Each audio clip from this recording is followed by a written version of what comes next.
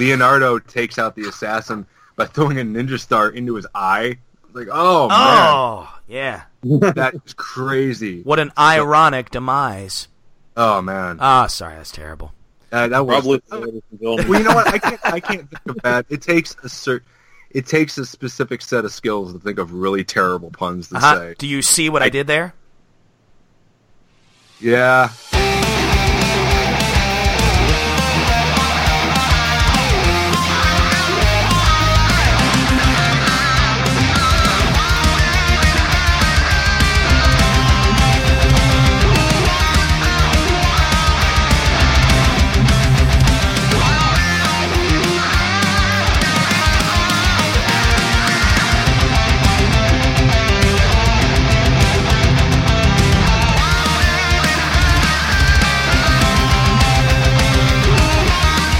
Whoa, dudes! Michelangelo here, you know, the master of the whirling pizzas. And you, my friend, are listening to Turtle Flakes, a bodacious bowl of Ninja Turtles goodness, brought to you by my radical dudes, Rob and John. Cowabunga! What's up, everyone? Welcome back to another episode of the Turtle Flakes podcast. I'm your co-host for this morning, Josh O'Rourke. With me, as always, is my co-host in life and on the show, not in life, but whatever, in friendship life, Rob Luther. Hey! Yay. What's up, man? What's up? Oh, sorry, guys, I'm so sorry for my voice. I've had allergies for the last week and a half. We just made a big move to a new house, and maybe the boxes and all the dust and everything got to me. So I do apologize for my voice, but man, I'm so glad to be back. Missed you guys. Missed you too, man. Also joining us today is live from North Carolina. Where are you from? Gulf Shores, Alabama. Alabama. I knew it was somewhere down there. Thaddeus Manning, Mr. T himself. Hey, yay! Hey. I sound like a great friend. You're our good friend. Where are you from again? You big dummy. Nobody's from Alabama. Well, cowabunga, guys. It's good to be back on the show again. Hey, cowabunga, man. So how have you been doing lately? Not too bad. Work's been kind of slow recently. Not too much going on with that, really. But I did get to go to Pensacon. Did get to meet and talk to Judith Hogue, and I got a lot of big announcements coming up today. You know, the little news and maybe even a potential special guest. So oh, no way! Be good stuff. Yeah. Is this news to us too? I think I've mentioned it to you before, Rob. Oh. A guy that I actually met at Pensacon. His name is Guy Gilk. He is a Muppet artist and a TMNT artist, actually. Oh, yeah. We had talked about that a while ago. That's the more the merrier, man. We would love to have anyone on the show that would dare to talk to us. And I also have two birthday announcements that I'm going to talk about after the Turtle News. Sounds great. Well, guys, we'll get right into it. Today, as we're recording this is May 6th of 2017, so one of our first episodes here in May. But I do want to thank, again, all the people who sent feedback in for the Secret of the Use episode. We had, I want to say, about 3 or 4 different voicemails and about 3 or 4 different emails and then some Facebook group posts and stuff. So we got a lot of feedback. And the interesting thing is, a lot of it was from our friends overseas, you know. I think some were from Sweden, some were from the UK. So man, so cool to hear from international listeners as well as, you know, some local listeners, and can't thank you all enough for the feedback there. But guys, today we return to the classic era of the Turtles. As I was saying, today is May 6th. This day in Ninja Turtle history, Mondo Gecko in 2012 debuted on the Nick cartoon, and I didn't know this. Guess who he was played by? Robbie Rist. That's it. Yeah. I didn't know that. Wow. The voice actor of Michelangelo. Yeah, in the live action films. I'd love to get him on the show one day if you'd ever want to come on. But this episode with his debut was also the first time the word cowabunga was said on the Nickelodeon cartoon, which made me wonder why. Because like Michelangelo's whole shtick was Booyakasha, and then because Robbie Rist was the voice actor to Michelangelo in the original films, he brought in Cowabunga. Oh, okay. So just kind of a nod to the old series. Nice. See, I thought they would have brought that in anyway earlier, but yeah, I didn't know if it was a copyright thing or if they couldn't say it for some reason, but apparently they can. So, and who better to say it? I think it was just because they wanted to create their own thing, and I respect they that. didn't want to. They didn't at that time. Well, throughout the whole series, really, they didn't want to rely too much on nostalgia.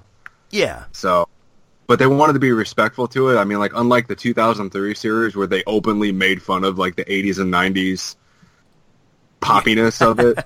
Well, so guys, it's been a couple weeks. Actually, probably about three weeks since we've recorded. So Thaddeus, we'll start with you, my friend. Have you gotten any Ninja Turtle pickups lately? Yeah, actually, I got a couple right here. Hold on just a sec. Let's see. Actually, got quite a lot. I'm going to try to run right through them real quickly. Real quick, that is an awesome Shredder shirt you got on there. Oh, yeah. That is an awesome shirt. Yeah, this actually, I don't know if you can see it very well because I have very poor lighting in my room. But yeah, this is all the Shredders on my shirt. I actually got this from Redbubble.com. They do like customized like T-shirts and stuff.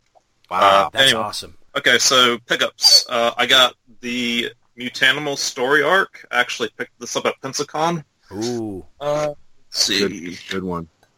I have Vengeance Part 1 of CW Comics. I actually have a Usagi Yojimbo pickup. This is Usagi Yojimbo Book 1, The Ronin.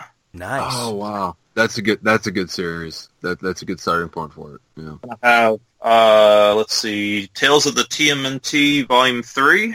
Can never go wrong with Tales. Nah. TMNT Classics Volume 1. Tales of the TMNT Volume 2. I'm jealous.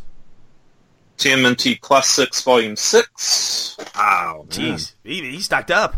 Comic book guy. Tales of the TMNT Volume 7. Oh, man. The Jim Lawson TMNT fan comic, TMNT Odyssey, which this actually serves as the final chapter of the Mirage comics, and I haven't read it yet, but I heard it's really, really good. Oh, Wow. where did you get that? I've never heard of that. I didn't either. Actually, I got this off of eBay for about $20-25. That's not too bad. So, yeah, you should still be able to find a decently priced copy. Man, payday was yesterday. I know what I'm doing this weekend. I heard, like, according to Mark Pellegrini, it's not technically canon, but you can actually read it as, like, the final chapter. And then I got one last pickup. This is actually a card game. This is the Teenage Mutant Ninja Turtles 2003 trading card game. I haven't played it yet. Nice. I heard it kind of plays kind of similar to, like, Yu-Gi-Oh! So it comes with 2 40 card decks, 1 rulebook, and 1 player game map. So hopefully, if I get some time, I'll be able to check that out. Oh, that is awesome, man. All my pickups. So quick question about the Jim Lawson one. I remember seeing something. It was a sketch where all 4 of the turtles, they were like on this bank facing, I guess, Manhattan Island. Is that part of that comic book? Like they were all facing it, and it looked like, in my opinion, it looked like they were sending Splinter off, like his coffin off into the water or something like that. I wonder if that's from that comic.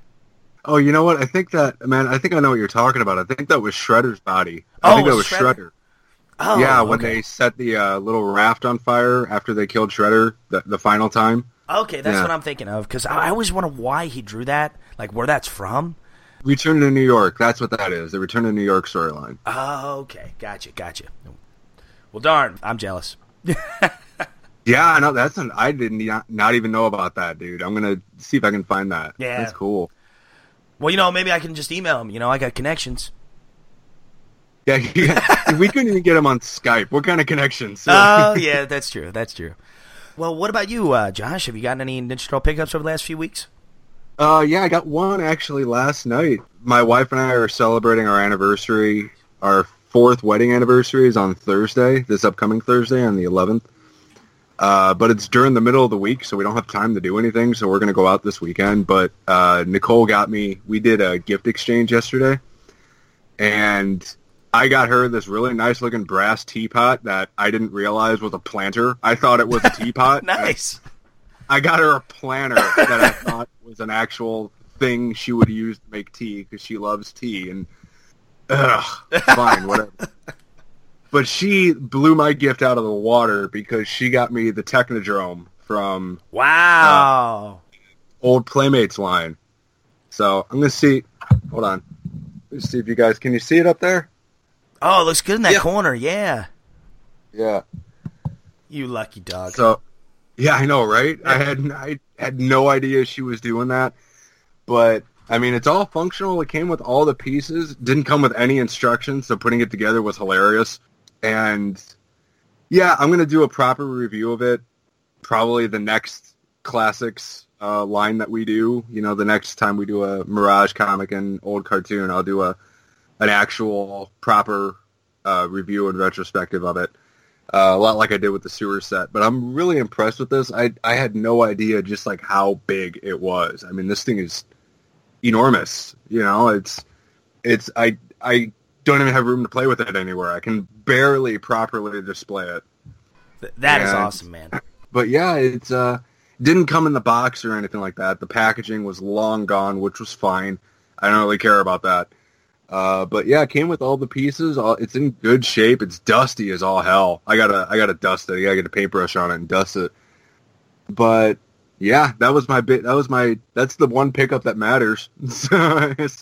So yeah, I never had this as a kid. I've said on this show, I never even saw it.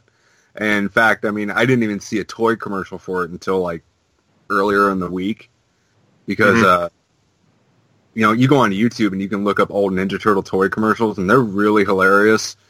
Right. Because like they've got animated segments from the old cartoon, but they don't have the original voice cast. So it's really hilarious to see Shredder talking and yelling, but it's somebody else's voice who's doing a really, I don't know the guy, I'm not trying to knock him, but he did a really poor job. He just thinks Shredder's just that's not Shredder. But yeah, really cool pickup. I'm really excited. It rolls around pretty easily too. I mean, it's got a bunch of wheels on the bottom outside of the basic tread that you would say, or what looks like tread. But yeah, I'm pretty excited about it. I'm really, really happy. So pretty much my classic collection is complete. I mean, you know, now I don't know what to do now. So I mean, it's kind of a good problem to have. I mean, it is on the display shelf. It looks great. Got the Technodrome on top. I got the sewer place set underneath it, and the turtle van. Yeah, doing pretty well. Now, I was going to ask you, is the Mega Bloks Technodrome, is it bigger than the Playmates one? No, I don't think so. Really? I think it might be roughly the same size. I don't know. I've honestly not seen pictures of it except for on Amazon, and that's just a static white background picture, so it's pretty hard to judge the size. And I mean, yeah, they give the product dimensions or the description, and they have the dimensions on there, but I mean, you don't really know how big it is until you see it. Right. Well, the reason I asked was because I actually saw like whenever they opened the Mega Bloks Technodrome, it looked like a lot more wider, I want to say, because I want to say it had like more space where you could like store like the figures and everything. Yeah. For the Mega Bloks one? Yeah, the Mega Bloks one. Oh yeah, I'm sorry, I misheard you. Yeah, I mean, one thing to remember though with the Mega Bloks one, you're dealing with like 1-inch action figures. Right. So I mean, it's gonna look. I mean, that thing's like 1,000 pieces. You know, it's huge. I mean, it's probably, if you've ever seen I would imagine it's probably comparable to the Lego Death Star. You know, yeah. I don't know, but that was, believe it or not, that was going to be like, I was going to get that Technodrome because the 88 series Technodrome, I just didn't want to pull the trigger on that just because I was afraid of the cost. And Nicole did assure me she didn't spend much on it, so I was like, okay, thank you. That's awesome. Man. What a woman. Yeah, I know, right? Yeah. And then I knew I was going to pay for it because I woke up this morning. She's like, all right, we're going to mow the lawn today, right? It's like, yeah, I gotta pay for it with manual labor. Yeah, so. then you got to plant your flowers in that pot there, you know. Yeah. Oh, I know. Yeah. What the planter, dude? But how does it feel? How does it feel to have like the mother of all Ninja Turtle toys? You know what? I have both holy grails now. I've got like the Technodrome and Scratch the Cat. You know. So I know. I was just telling Thaddeus. It's just like I have no idea what to do now. I'm 34. What do I do? Yeah, I know. You buy me one. That's what you do. Yeah, I know. You know what? And believe it or not, I was going to start saving up to get you something, just because I feel bad because you got me like the poster that I've been looking for like 20 years. I was like, I gotta pay him back. Oh, get out of here! No way.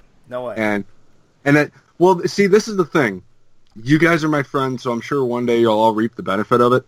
One thing that I told Nicole is just like the way I show appreciation and love for people is I get them stuff. You know, that's kind of me. Nothing ridiculous. It's like you're not getting a car. I don't love you that much. Yeah. It's like, you know, that's just how I show appreciation to people. It's like, you know, like Rob and Thaddeus here. You know, I know Thaddeus, you're the comic guy. Rob, you're the toy guy. So, you know, if I loved you guys, I would have gotten you something. You know, but no, sorry. I love it, man. That's just me, man. You know, so that's why I don't have that many friends, just because, you know, I've only got the one job. Yeah. So. Yeah, you got to cut people off. Like, sorry, man, didn't get paid. I can't even talk to you. Don't say anything nice. I haven't got my paycheck. Yeah, this week, we can't be friends. That is awesome, man. I'm so happy for you. It's awesome pickups there, guys. For me, I've not gotten a whole lot. Mine's mainly been comic stuff. Excuse me. I got. Oh, actually, this reminds me. For our giveaway, I just got back from the comic shop yesterday, and I did get Universe issue 9, which I've not read yet, and issue 69 of IDW, which I've not read yet. But from what I've heard from you, Josh, it's awesome.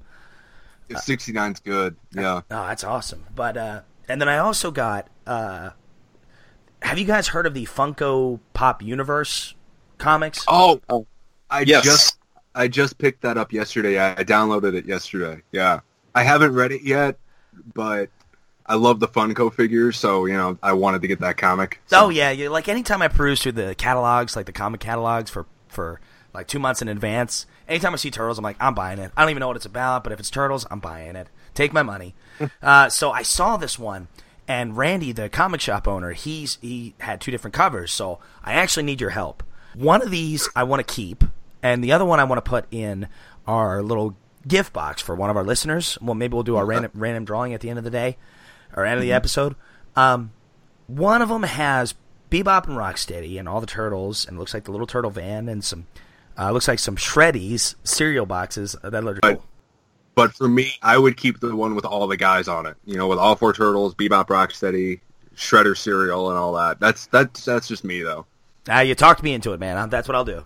Sounds good. So, listeners, in your box, whoever is the lucky winner will receive this. I'm going to put some other little Ninja Turtle goodies in there, and I did find Toka figure, so I may go ahead and slide that in the box, too, since it was about Secret to Use. And just anything else I could think of, and I'll send it your way. So, Josh, my man, if you wouldn't care to remind me at the end of the show, we will pick a winner. Okay, no problem. All right. Okay, guys. So speaking of random TMNT stuff, oh, by the way, as we're recording this, speaking of random stuff, it is Comic Book Day. So I know the Ninja Turtles have a free comic book exclusive. It's I think it's about, I used to remember the title, something Dimension X, something I can't remember, but it's out today. So guys, go check it out. It's going to be available as of Free Comic Day. Come on, Kid Vid!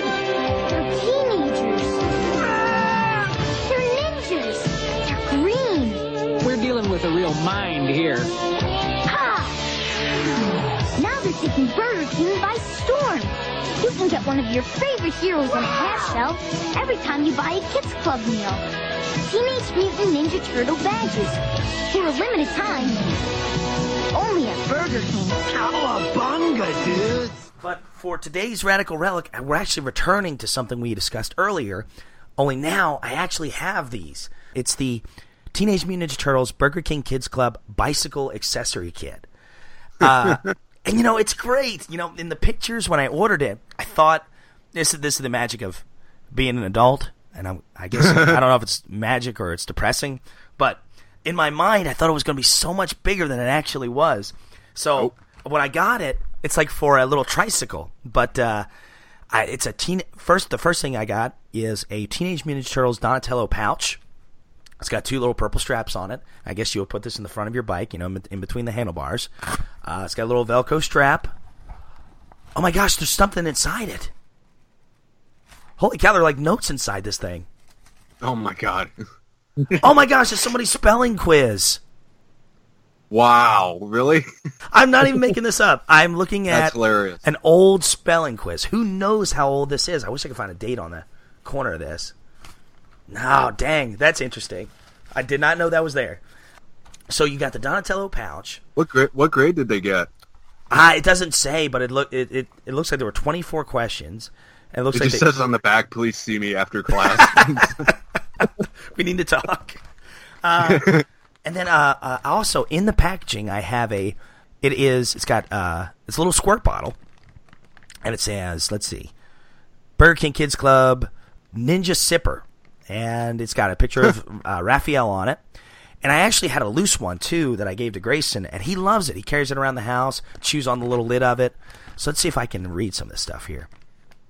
It says, "Bike gear, collect all 5." So it looks like there's some pins that came with this, but I didn't get in this package.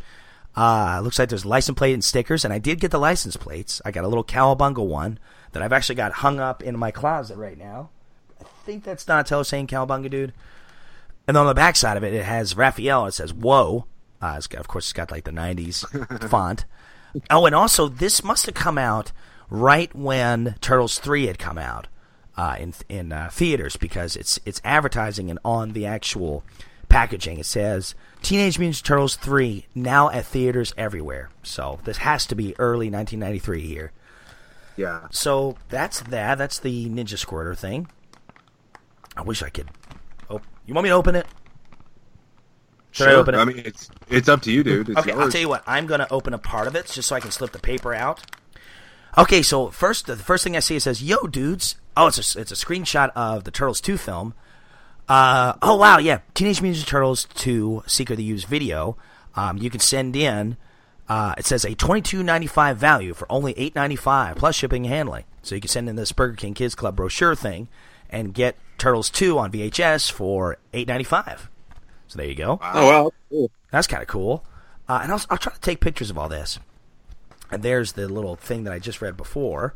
Oh, okay, so this thing is a little preview of all the TMNT figures that were out at this time. So this is 1993. Wow, it folds out quite a bit. There are a lot of figures here. And they even got like the mutation variants. TurtleCom. They've got the Cave Turtles. It's pretty cool. So, yeah, so it looks like it's a brochure for Turtles toys. And last but not least, a official membership application for the Burger King Kids Club. You guys think I should fill this out? Yeah, you might not hear back from it. Just be a waste of postage. That's true. Burger King will appreciate it. So that's it, guys. And then I got a Raphael bike horn that you can mount on your handlebars there. So and it's got the same packaging as the Sipper did. So, guys, this is really cool stuff. If you're into random Burger King Kids Club turtle toys, this is pretty daggone cool. And I might actually give some of this stuff to my son when he gets his little tricycle going. And he's got the little Ninja Turtles big wheel, so maybe we could set some of this stuff on there. But it was cheap. I got this stuff for maybe $15 on eBay. And it came with 2 loose Ninja Sippers, one's in the packaging, which I just opened, and 2 bike horns, and then the license plate and the Donatello pouch for like $15. So, guys, these are out there. Go check these out. If you're a diehard Turtles fan, you want a nice little collectible to put in your room or whatever, or heck, for your children to use, or maybe even for you to use. Go ahead and pick these up. Very, very cool little pickup here. And that is it for the Radical Relic. Man, I had no idea like how big of a collector's market there is for like Burger King and McDonald's Happy Meal toys. Oh yeah, no kid. And like people just like spend crazy amounts of money on those things. Well, you know, like for a little 2-inch piece of plastic of Right. this transformer that changes into a chicken nugget. You know, it's ridiculous. Well, for me, I think it just reminds me of my childhood so much. And, like, I Yeah. remember certain things that had come out. Of course, with these, I don't remember these at all. Except for maybe the Raphael bike horn that kind of looks familiar. But, you know, it's like, oh, man, that was something I missed out on when I was a kid. But I also went to Burger King all the time, so I'm surprised I did. But, you know, it's kind of cool. But thankfully, these were pretty inexpensive. But they also included, the last thing I'll say is they also included a bag from Burger King. So it's cool. God. I got like a Grease marks and everything. yeah, man. yeah. That's what I was like. At first, I was like, ugh. But it looks like there was no food actually in this. I guess it was just the bike stuff. But yeah, it's kind of neat to see an old Burger King Kids Club bag. It's got all the kids on it and everything. It says 1991 Burger King Corporation at the bottom. So this thing is what, 26 years old? Yeah, I Crazy. wonder if the dude that sold that on eBay had like an older sibling that worked at Burger King, and that's how he got it or something like that. Yeah, possibly. Because I remember my sister worked at McDonald's for like 2 or 3 years, and she used to bring me Happy Meal toys when I was a kid. Because I'm a little bit younger than her. I'm quite a bit younger than her, but she used to bring me home like the Spider-Man and Batman figures when like the TV show was on and everything. So Wow. Hey, got your benefits there, man. yeah, a little bit, I guess. Yeah, you know, without the clogged arteries and all that. So Yeah, yeah, I there didn't you have to go to McDonald's, so, which I would recommend. Don't go to McDonald's. It's not good for you. Oh, it's terrible for you. It is. I wonder if you could ask just for the toy. Like, can I give you like $1 for the toy? Yeah. I mean, you used to be able to get away with stuff like that, but I guess not anymore. You know. Yeah. I know. Back in the day, like if I had already had one of the toys, you know, because I did try to collect some of them, you could go back and actually exchange it. Like, I already have this one. Can I exchange it for a different like toy car? And they let you. I don't know if they still do. Nope. No, they don't. Yeah. All sales are final, little kid. Yeah. Now scram. Yes. I almost messed up there. So You did good, man. You're doing good. thank you very much. Yeah. All right, guys. Well, I guess it's time to get into the toy review. Hey, did she say pizza? So you live in an antique store? Yep, pizza. Above, actually. Well, I was gonna give you guys a tour of the store. Ready? All right. So now it's my time to shine, gentlemen. So here we go. All right, so today I'm actually going to do a review of the original Donatello figure from the 1988 Playmates line. It just kind of baffles all of us that we haven't talked about the original 4 turtles. Yeah. And I wanted to talk about Donatello because this wasn't my first Ninja Turtle figure, but it was the first one I remember having that same memory that all of us 30-year-olds have. It's like we went into like your local Kmart or Walgreens and you just saw one hanging on the shelf. And you begged your mom for one.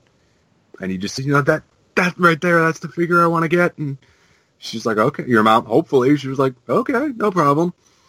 And you picked it up and you got it. And this was the first one, like I said, this is the first one I remember having, or the first one I actually remember seeing in the store. So that's what I think really makes me love Donatello so much.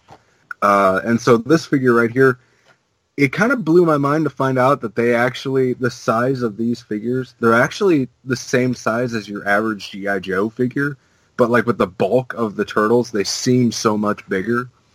Mm-hmm. And I'm reviewing the carded figure that I have here. I actually have a loose one on my shelf too. But this figure, this is the best box art I've ever seen. It's actually got 3 images of Donatello jumping around and swinging around his bow staff. Very much inspired by the Mirage comic book art. Yeah, it looks great. And on the back of the card, you've got a quick origin story of how the turtles came to be. Everything from Hamato Yoshi meditating in the sewers, 4 baby turtles falling down on him, and Shredder dousing them all with mutagen. And it's actually, if you look really closely, it's got a panel, the final panel from, not the final panel, but it's one of the panels from the original comics of the turtles all jumping into action. And That's awesome. it advertises the original 10 figures.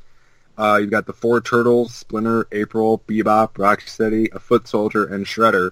And it kind of blew my mind to think that Krang wasn't in the first series of figures. He actually came out in the second series in 1989. But the best part of any of these old school Ninja Turtle figures was the portrait that they all had on the back of the card, giving them their brief bio.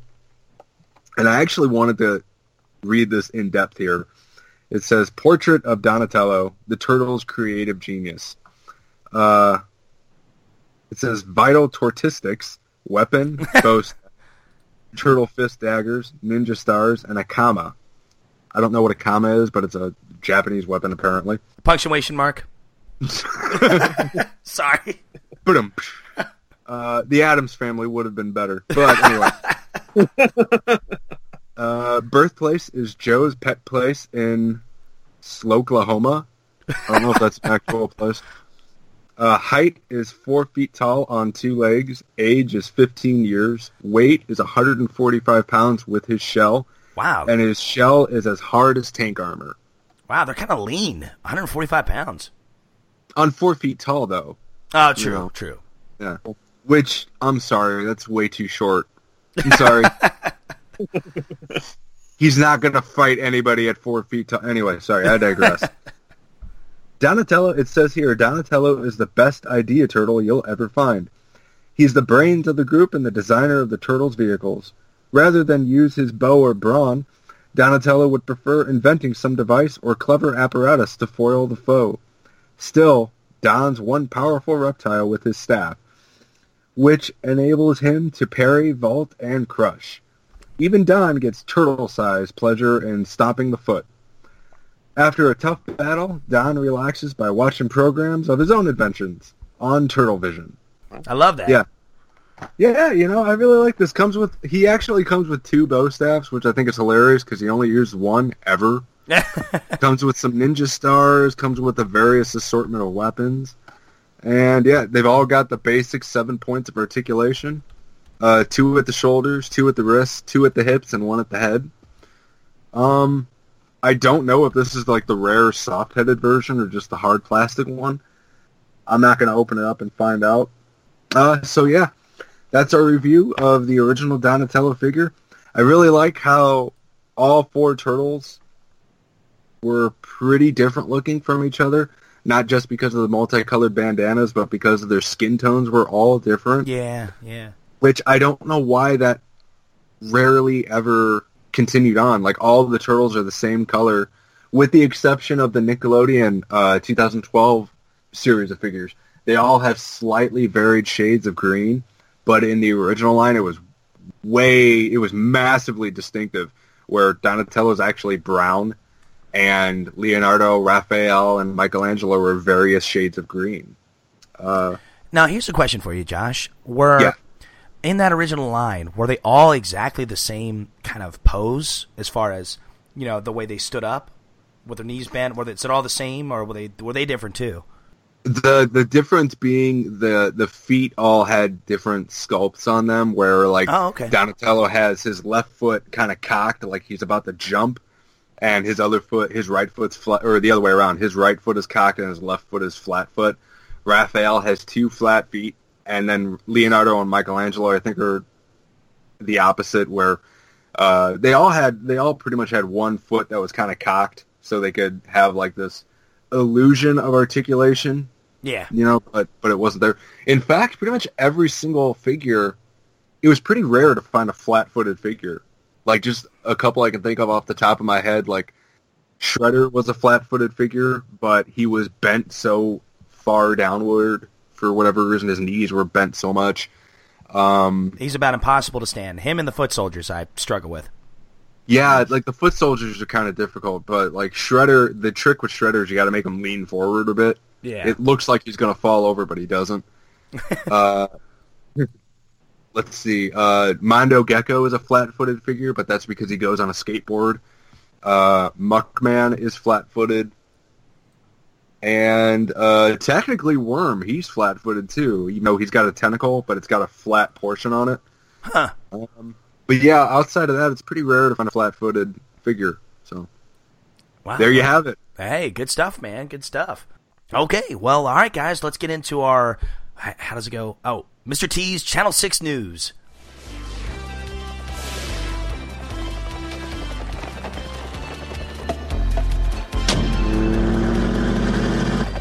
All right, guys. So today I got a couple of announcements with Turtle news. The first being there is a brand new Ninja Turtles crossover comic featuring everybody's favorite Samurai Rabbit. Yes, they are doing a brand new Usagi Yojimbo Teenage Mutant Ninja Turtles crossover comic later this summer. And I've seen pictures of it, and man, it looks awesome. I cannot wait for this. So I'm wondering, like, why now? Like, what took so long? Because, you know, it seemed like they were very, very closely related, or they did a lot of crossovers in the early 90s. But why, you know, all this time has passed, and now we're finally getting that crossover again? I'm wondering what happened there. I'm not too sure. Well, they had like a crossover in the 2003 series, but right. They did? Yes, they did. But Usagi's getting ready to show up in Tales of the TMNT. Right. I just think that I never, you know, even growing up as a kid, I never really saw Usagi like advertised in like any comics or anything. Right. I wonder if it was just because maybe just the Turtles were more popular at the time. Now I know that like Usagi, I think debuted in about the same time as the Turtles, yeah. In 1983, he debuted. 83? Okay. It could be a number of reasons. I know that, like Josh said, Usagi's going to be appearing in, season 5 of the Nickelodeon series. So maybe just because people were so hyped up about that, you know, Stan Sakai probably just called up Kevin Eastman one day and was like, "Hey, you want to do another Usagi TMNT crossover?" And Kevin was like, "Yeah, sure." They actually have, like, on Stan Sakai's Facebook page, they actually have pictures of, like, him and Kevin, like, sitting down together, like, sketching on him, and it looks absolutely gorgeous. That is awesome. Well, I'm excited because, honestly, I know nothing about Yojimbo, aside from, you know, the few times I've seen him on the cartoons, and I do know it's a pretty a very long-running comic, but I've not actually read much of it, and I've not seen, like you, Thaddeus, I've not seen it in a lot of stores or anything, you know, the comic book shops, so I'm excited to kind of maybe try to sink my teeth into some early issues and then see the crossover, so that's going to be great.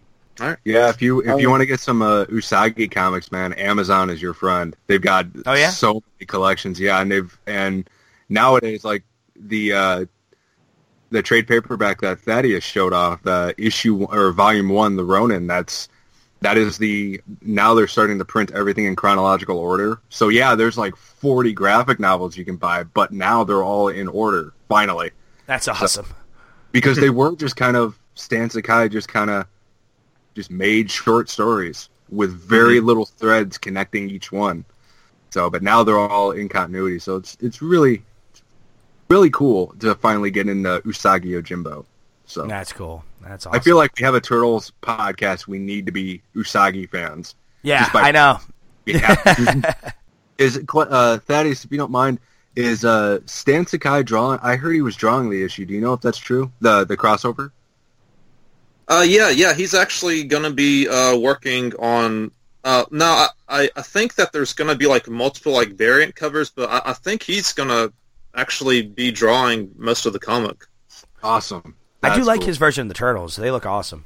Yeah. There's actually, for any new listeners listening, if you actually go to our group page, I actually have a picture of what the cover is going to look like, and I really like Stan's take on what the turtle designs are like being shown. So, yeah, he's always drawn the Turtles real well. You even go back to the original comics; he does a really good job. It looks like they belong together. You know, like the Turtles. There's no odd man out in that crossover there. Now here's a question for you. Now that this is just completely from just random thought from my memory. Did he actually draw some Turtles comics?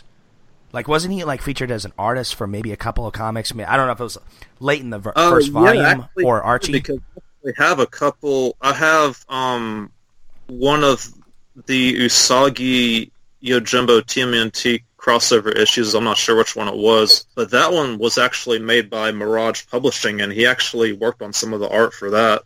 Oh, okay, yeah. And maybe it was Archie too. Like he might have done something with. But yeah, because I knew that name. I was like, Sakai. I've seen that name before. So. Did you ever hear the story of how they did the crossover? No. Peter Laird actually told us it was actually an outtake. I think it was an outtake on the Turtle Power documentary. Peter Laird was at a comic convention in 1989 with Stan Sakai, and they were both signing books, and they were like having a lunch break or something. And just out of the blue, Peter asked Stan Sakai, "Hey, you want an Usagi figure?" And Stan Sakai said, "Yeah." And he's like, "Okay, draw a couple of Usagi books from Mirage, or have them guest star in Mirage, so then we can do a partial rights agreement." And then a year later, they put him on the cartoon and made a figure, and he gave him a Usagi Yojimbo figure. Wow, that is awesome! I didn't know that. Yeah, so that's how the whole crossover started. Was Peter Laird asking Stan Sakai if he wanted an Usagi figure? Yeah, kind of in passing. Hey. Yeah. I know, just like, "Hey, Peter, how you doing? Not bad. You want a toy? All right. Yeah, all right, sure." Here. So, yeah. Because that Ninja Turtles figure is the first Usagi figure. So. Wow. That's true. That's true. Yep. And, Usagi's got such a cult following. It's going to be a cool crossover. I'm really excited. So, Thaddeus, did you get a release date on that? You said it's sometime in the summer? As far as I know, it's supposed to be coming out middle of July this year. Awesome. Sounds so good. That's pretty soon. It's what, 2 months away? Yeah, won't be long. All right, let's see. Next thing, Jaguar from the original Archie Mutanimals run is going to be in the IDW comics. So, nice. Josh, what do you think about that? Oh, good Lord. I cannot. Not only Jaguar, but I saw a concept art for Dreadmon, too. Oh, really? Nice. Yeah, yep. He was the mutant hyena, and then Jaguar was the mutant cheetah. I think it was a cheetah. They were in Archie, weren't they? Yeah, they were the original Mutanimals. So, like, I can't wait. The original Mutanimals crew is going to slowly make a comeback. That means we're one step closer to getting my Ace Duck spinoff series. I can't wait. He's coming back. I'm just going to go to IDW with a proposal for an Ace Duck series. Be like, "Look, you guys obviously don't want to do this, but I'm going to take it over. I'm doing it. Come on." I mean, honestly, you could. You know how wacky the Ninja Turtle universe is? If they just did like a mini series of Ace Duck, or maybe even a spin-off series, ongoing, they could, just have him, like, I don't know, be a... I have a whole backstory, for Ace Duck already written down, and I would go crazy with it, make it like, crossover with Scratch and Bebop and Rocksteady, and the first time he met the Turtles, and just make him a hardcore military pilot. That's exactly what I would do with it. So I would make like Black Hawk Down in the Ninja Turtles universe. Yeah, so. I mean, he was a pilot, so he could work for the military. I mean, there's so much you could do with this. Yeah, I know. But I digress. Sorry, I keep taking your stories away from you, Thaddeus. I'm sorry. Yeah. That's what I do to Josh all the time. That's the danger of having me on the show. You get an idiot who loves to talk. It's like, yeah, my voice is amazing. So, but yeah, I can't wait to see Jaguar. Yeah, can't wait. Yeah, that's good stuff.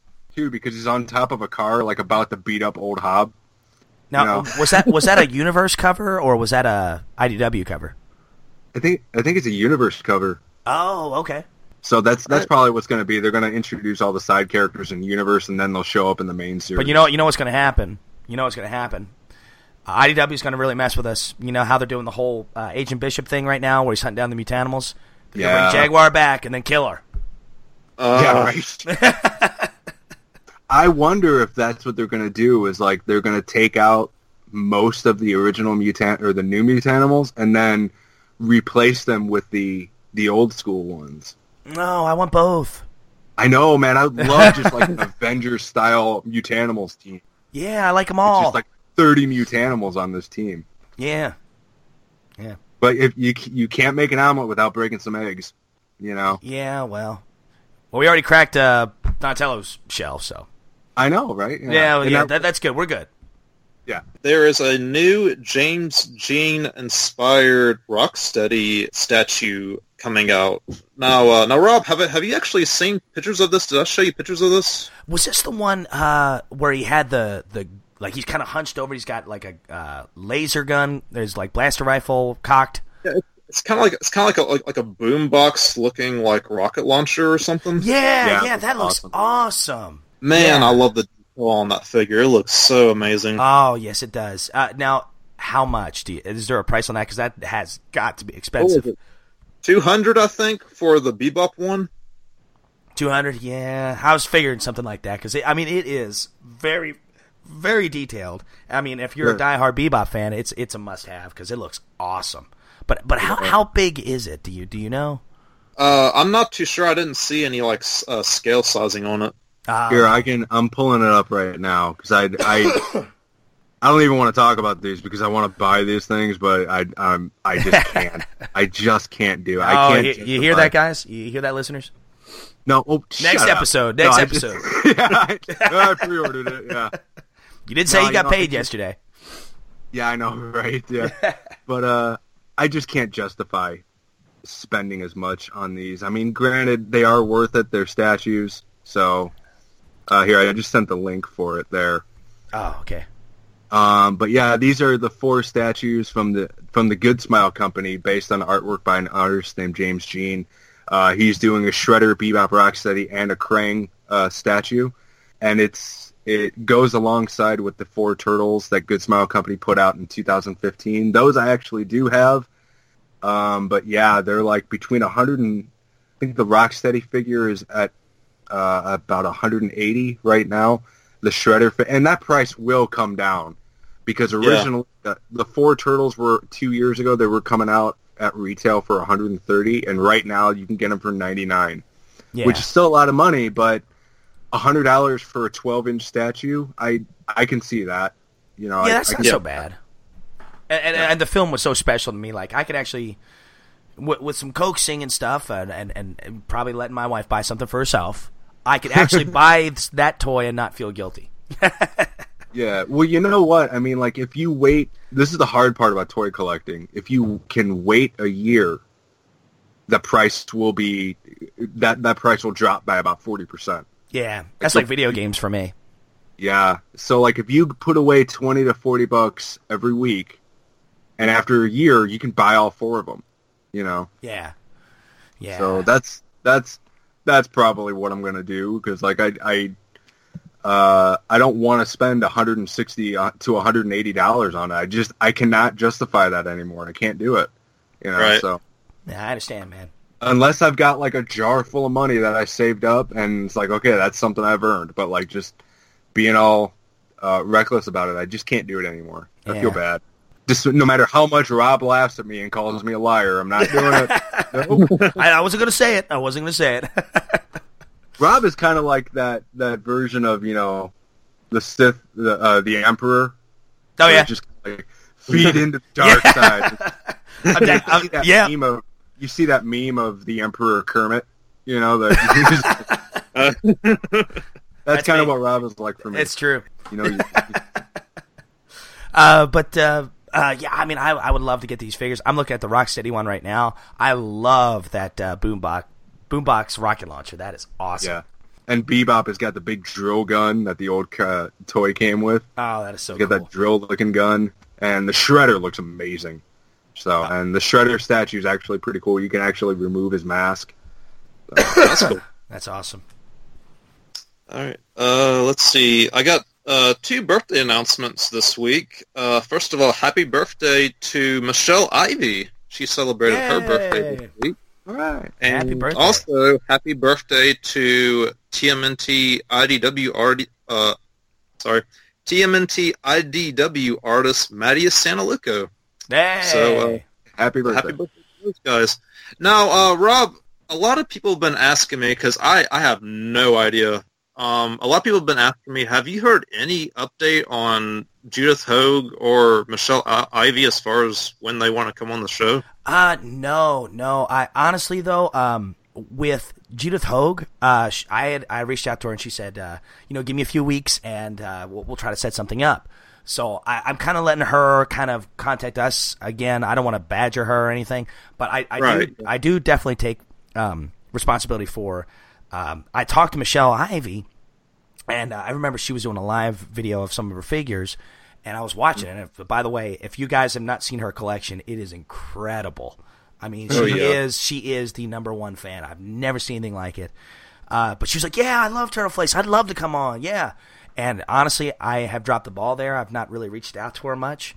But now that I'm settled, I'm in my new home, I'd like to go ahead. It's my goal this summer to get a lot more guests on the show. Judith Hogue, Steve Levine, I've been trying to get him on for about a year, and with just our schedules could never align right. So Steve Levine's another one that's on the slate. Jim Lawson, of course, a great guest of ours, wants to come back. And he's got a great comic book coming out. Judith Hogue, I want to get her on this summer. So it's definitely on the agenda. And now that things are kind of back to normal, I'm going to go ahead and start reaching out to these people soon.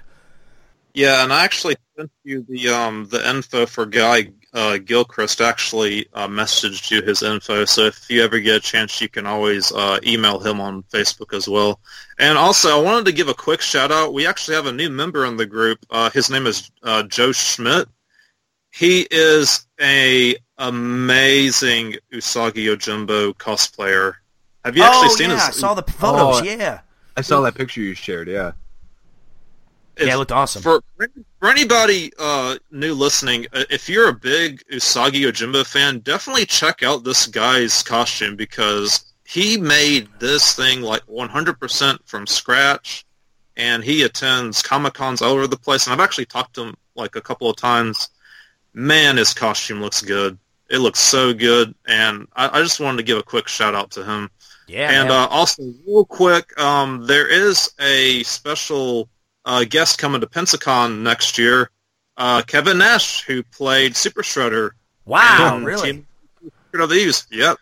He will be at the Pensacola, Florida Comic-Con next year, so if you're in the area, definitely stop by and say hey to him. Nice, yeah, and you could be like Super Shredder for life, and you can do like this 4 symbol and the life symbol, like the NWO thing. But don't actually do that. You'll look like a dork. I'm sorry. Yeah. That's something I would do. I always wonder, like, people that just played one role in one movie 30 years ago, like, how much do they really remember from that? Just like, you're like, yeah, man, Super Shredder's like, yeah, okay, yeah. Yeah, I remember I hit some logs and it fell on me. I was in a really uncomfortable suit for like 7 hours that one day, and then I got a bunch of stuff thrown on me. Yeah, it was crazy. You ever see him, like he had the suit on. I seen a picture of him once where he had the suit on, but his helmet off or the mask off. He had like a mohawk, but he looks completely different from the Kevin Nash that we know now. But but yeah, big dude, and and I love the fact that it was not CGI. It was a real guy in that suit. Yeah, I mean, that is really cool. Man, I just looking at that. When we just watched the movie last week, I just could not get over like the mask that he was wearing, and just you saw these little tiny eye holes in the mask. I don't know how that dude could see, man, because it looked like they did everything they could to not show you that it's this 7-foot-tall white dude playing a Japanese guy. It's just like, so we just can't have people knowing that. And it's just like, you saw like these little cutout slits for his eyes. It's like, no wonder he didn't do anything. He couldn't see. Yeah, no wonder he was tripping over everything and knocking things down. He couldn't see. Yeah. Oh, and speaking of suits, the guy that's working on the TMNT fan film Blood Brothers, he's actually thinking about putting Leatherhead in it. Oh yeah, I've seen his. He actually made like a Leatherhead costume, a Bebop costume, and a Rocksteady costume. And he said if this film does really well, he's even thinking about doing Street Sharks. And I've actually seen his Street Sharks costumes. They are enormous. They are so big. Ah, just one of the throw that in there. So. Yeah, no, Blood Brothers. That's good stuff, man. That's something we've not talked about enough. Is some of the fan films that are out there, and man, some of them are really great, and some of them are really extremely professional. I don't know if it was. I can't remember which one I had seen. I want to say it was a Casey Jones one, but it had Robbie Risk playing or voice acting for one of the turtles. Yeah. I remember watching that, the Casey Jones fan film. It's like a half hour long. Yeah, it was pretty cool. Yeah, it is pretty good. I mean, all the way through the film, it's like Casey Jones' origin story and him fighting the Purple Dragons and meeting the Ninja Turtles. Well, he meets Michelangelo, and then you hear all the other turtles. And, I mean, like, he fights the Foot Clan. There's even a cameo from Krang in that movie. Wow. You know? It's really, really cool, yeah. I mean, if you're going to make a fan film on the Ninja Turtles, you are ambitious anyway because, I mean, think about it. Ninja Turtles. The Turtles themselves are the main characters, and that is not easy to design a costume for that. Not to mention all the villains and side characters. I mean, it's an ambitious project, so my respect and my hat's off to anybody who undertakes something like that. Yeah. So, Josh, I actually went back and revisited TMNT Mutants in Manhattan the other day, and I was actually able to unlock the secret bosses for the first time, which took me forever. What are the secret bosses? I think during the first level, if you defeat Bebop quickly, then you get a double boss with Bebop and Rocksteady. If you defeat Karai quickly, you get a double boss with Karai and Shredder. And if you defeat Mega Krang, you actually get a double battle with Mega Krang and Karai, which I don't know if I could even handle that because Mega Krang was pretty tough. Yeah, I have not gotten past the Slash stage. You know, the Slash boss fight. So I'm kind of Slash is kind of tough. Man, I love that game so much. Like I think I've already beaten it like 4 times already, and I'm trying to like max out like all the skills and everything. Yeah. But man, that game was so much fun. I just wish I could find somebody to play online because I haven't really been able to find anybody really. But what system you got it for? PlayStation 3. Oh, okay. All right. I've got it for PS4. So. Yeah, I saw that the price on it's actually starting to go down a little bit. Like as far as like Walmart goes, like it's not because like I bought my copy. I didn't pay full price for mine. I think mine was like $40, but I think now if you go to Walmart, you could get it for like $25, $30. Yeah. For like, well, I mean, the original price for it retail was $40. It wasn't a $60 game. It was. Okay. No, it came out at $40. Yeah, I was actually talking to Freddie Williams, who worked on the Batman TMNT crossover, and I was kind of pitching an idea with him because I was like, man, like we've seen X-Files TMNT, we've seen Ghostbusters TMNT, we've seen Batman TMNT. It's like, man, I'd love to see Thundercats TMNT. Yeah, Thundercats would be good. Really good because I think he actually worked on some of the artwork for the He-Man Thundercats crossover that like DC did last year. Yeah. And man, that was a really good crossover. Like I didn't think like it would be like as good as I thought it was, but man, that was a really good like how they actually like meet up was like really cool. Yeah. I've always wanted to see, I was a big fan of Toxic Crusaders, not a big fan, but I was a fan of Toxic Crusaders. When I was a kid, I always wanted to see a Ninja Turtles Toxic Crusaders crossover. Oh, that'd be cool. Yeah, that would be, and Playmates actually made the Toxic Crusaders action figures. So like they were all in scale with each other. It was really cool. I would love to see that, but I don't know. I mean, legally, I don't know if you could even do that nowadays because Toxic Crusaders hasn't been a thing since like 1993. You know, so who knows? While you were away, I was telling Josh that I talked to Freddie Williams, who is the artist for the Batman TMNT crossover comic. Yeah.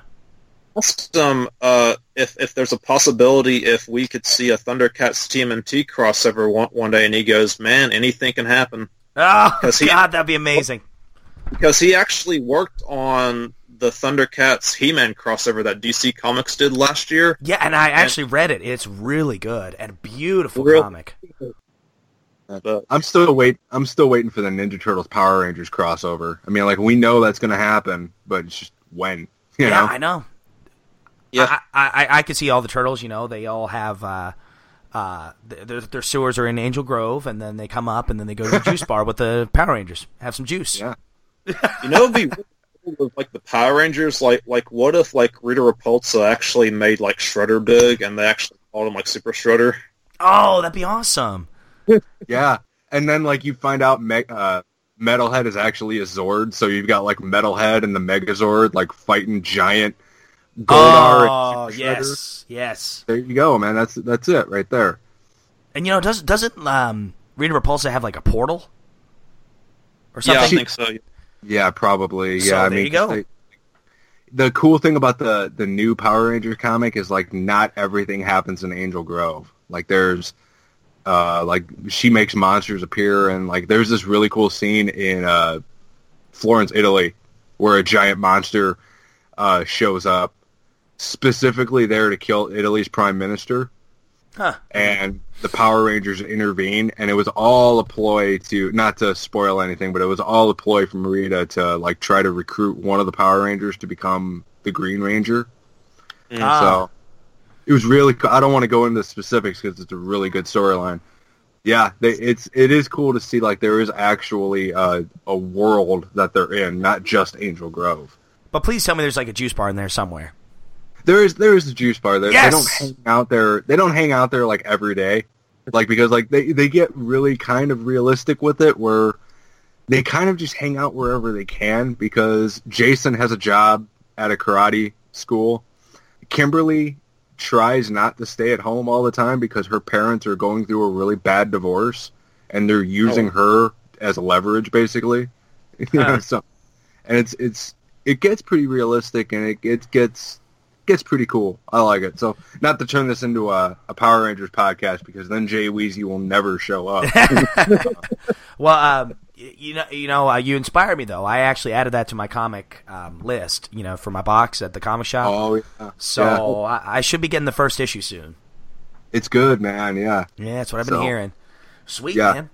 Well, you guys ready to get in the comic? Yes. Yeah, absolutely. Hello, Violators. You're in Casey's comic classroom. Prepare to be schooled.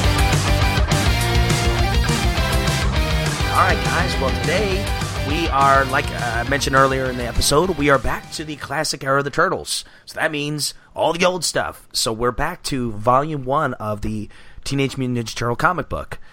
So right now, according to my count here, we're on issue 9 of the original volume. And, this is a pretty interesting issue. I really enjoyed this. So this is after the Renette crossover, or after the, excuse me, the Cerebus crossover with Renette and everything that had happened there, that awesome, one-shot crossover. So this is back to, the Turtles' times here. So this particular issue was released on September of, let me look at my notes. Looks like September of 1986, and this issue is called The Passing. So what'd you guys think of this issue? I mean, it's a pretty interesting one. I was really surprised how much I liked it. What I was saying, I actually read this about a month ago, and this is probably up there with, like, my top 5, like, favorite issues of, like, the Mirage comics that I've read so far. It was a really good issue. Wow, nice, yeah. And this one, for some reason, I remember finding, I have the first printing of this.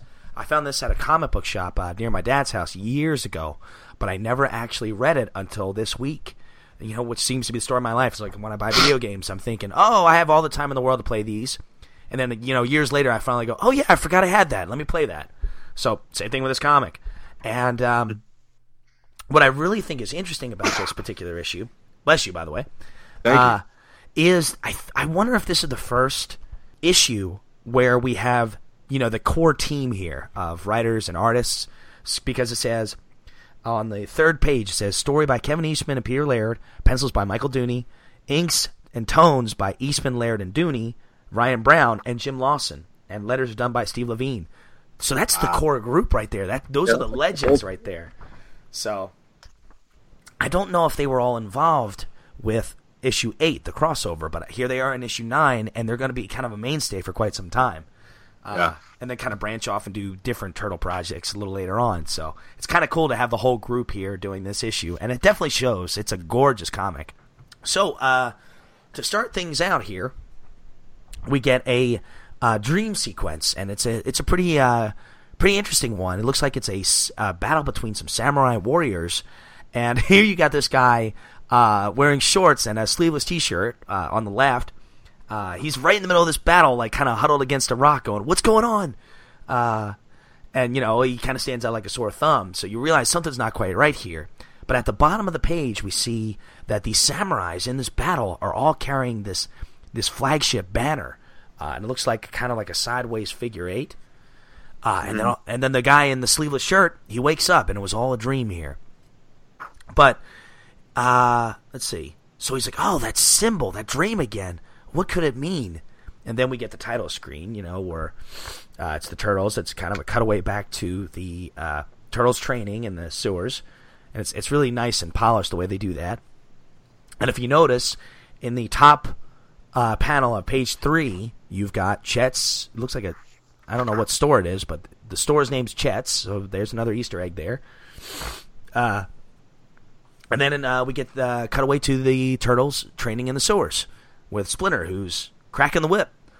Yeah. What do you think of the Turtles' design here? Because they're very, very... A couple of them are pretty different, where they're wearing full head bandanas this time. I actually like the full head bandanas. Especially the second panel with Leonardo, where he's posing with his sword. I like that look for him. I think it looks really good. Yeah. Yeah, all 4 of them were wearing it in this issue, and I wonder why they decided to do that. What's that? So I wonder why they decided to do that. Yeah, I don't know. I mean, I'm reading the Color Classics issue, so it's just really standing out because it's all red and everything. So, wow. Yeah, I'm reading it from my Works edition here, so it really stands out to me. I kind of like it, but it does kind of fall under the same trap as a lot of the early comics do, where it's just but they all kind of look like the same turtle. Yeah, but I really do like when Splinter hits Michelangelo over the head with his walking stick, and then you just see his eyes. Swirly eyes, swirly eyes and stars and everything. I really like that. So they were starting to get into their classic personalities here. They were very slowly getting there. And I kind of wonder why in this issue they're making Michelangelo train with different weapons. The Manriki Gusari. Yeah, Raphael has he's got 2 they're called tonfas. They look like billy clubs, that police batons that they have, and they're just showing them with different weapons. He even mentions how Michelangelo or Leonardo is going to start sparring soon because his forms are good, but he's got to fight more. Yeah. Just to show off that they can do just to show off that they can do it all, but also just so the artist can have them doing something different, because it probably gets boring drawing size and nunchucks every issue. True. By the way, I just love Splinter's look in this comic book. Mm-hmm. He almost looks like a rat/wolf, and I don't know. Yeah. I just always liked the original Splinter's design. The way he looks. But I never realized how significantly shorter he is than the Turtles. So if the Turtles are 4 feet tall, then he's got to be 3'5". Yeah. Yeah, no kidding. Yeah, that's just one of the things that kind of just pulls me out of these comics. It's just they shouldn't be that short, because if they're that short, they can't do karate. It's just you can't kick a dude in the face when you're 4 feet tall. Well, unless they've got sweet ups. Yeah, they've got to have some ups. Man. They do. So during their training sequence, after Splinter's reprimanding Michelangelo and stuff, he kind of gets distracted. There's almost a pulling, something's trying to grab his attention, and he realizes, oh man, maybe it's something going on. Maybe I need to meditate and find out what's going on here. And I find this part really interesting. because I see the parallels here with, believe it or not, the Next Mutation. With the spirit plane. Dream Warriors. Yep. Yeah, Dream Warriors.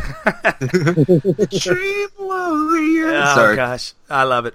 So, Splinter, he goes into his little meditation room, and by the way, he's got a pretty sweet setup there. He's got the candles and the incense and everything. So he finally meditates, gets to the spiritual plane here, and he realized, or the astral plane, and he said, what was that presence on the astral plane? A brief touch, searching. Gorgeous, gorgeous scene here where the hands are kind of reaching out behind Splinter's eyes there. There's Splinter there, and his eyes are kind of open up in shock. Cool scene. So the next day, kind of the same thing. They're training, and once again, Splinter's like, something's not right. Okay, Turtles, just take the rest of the day off.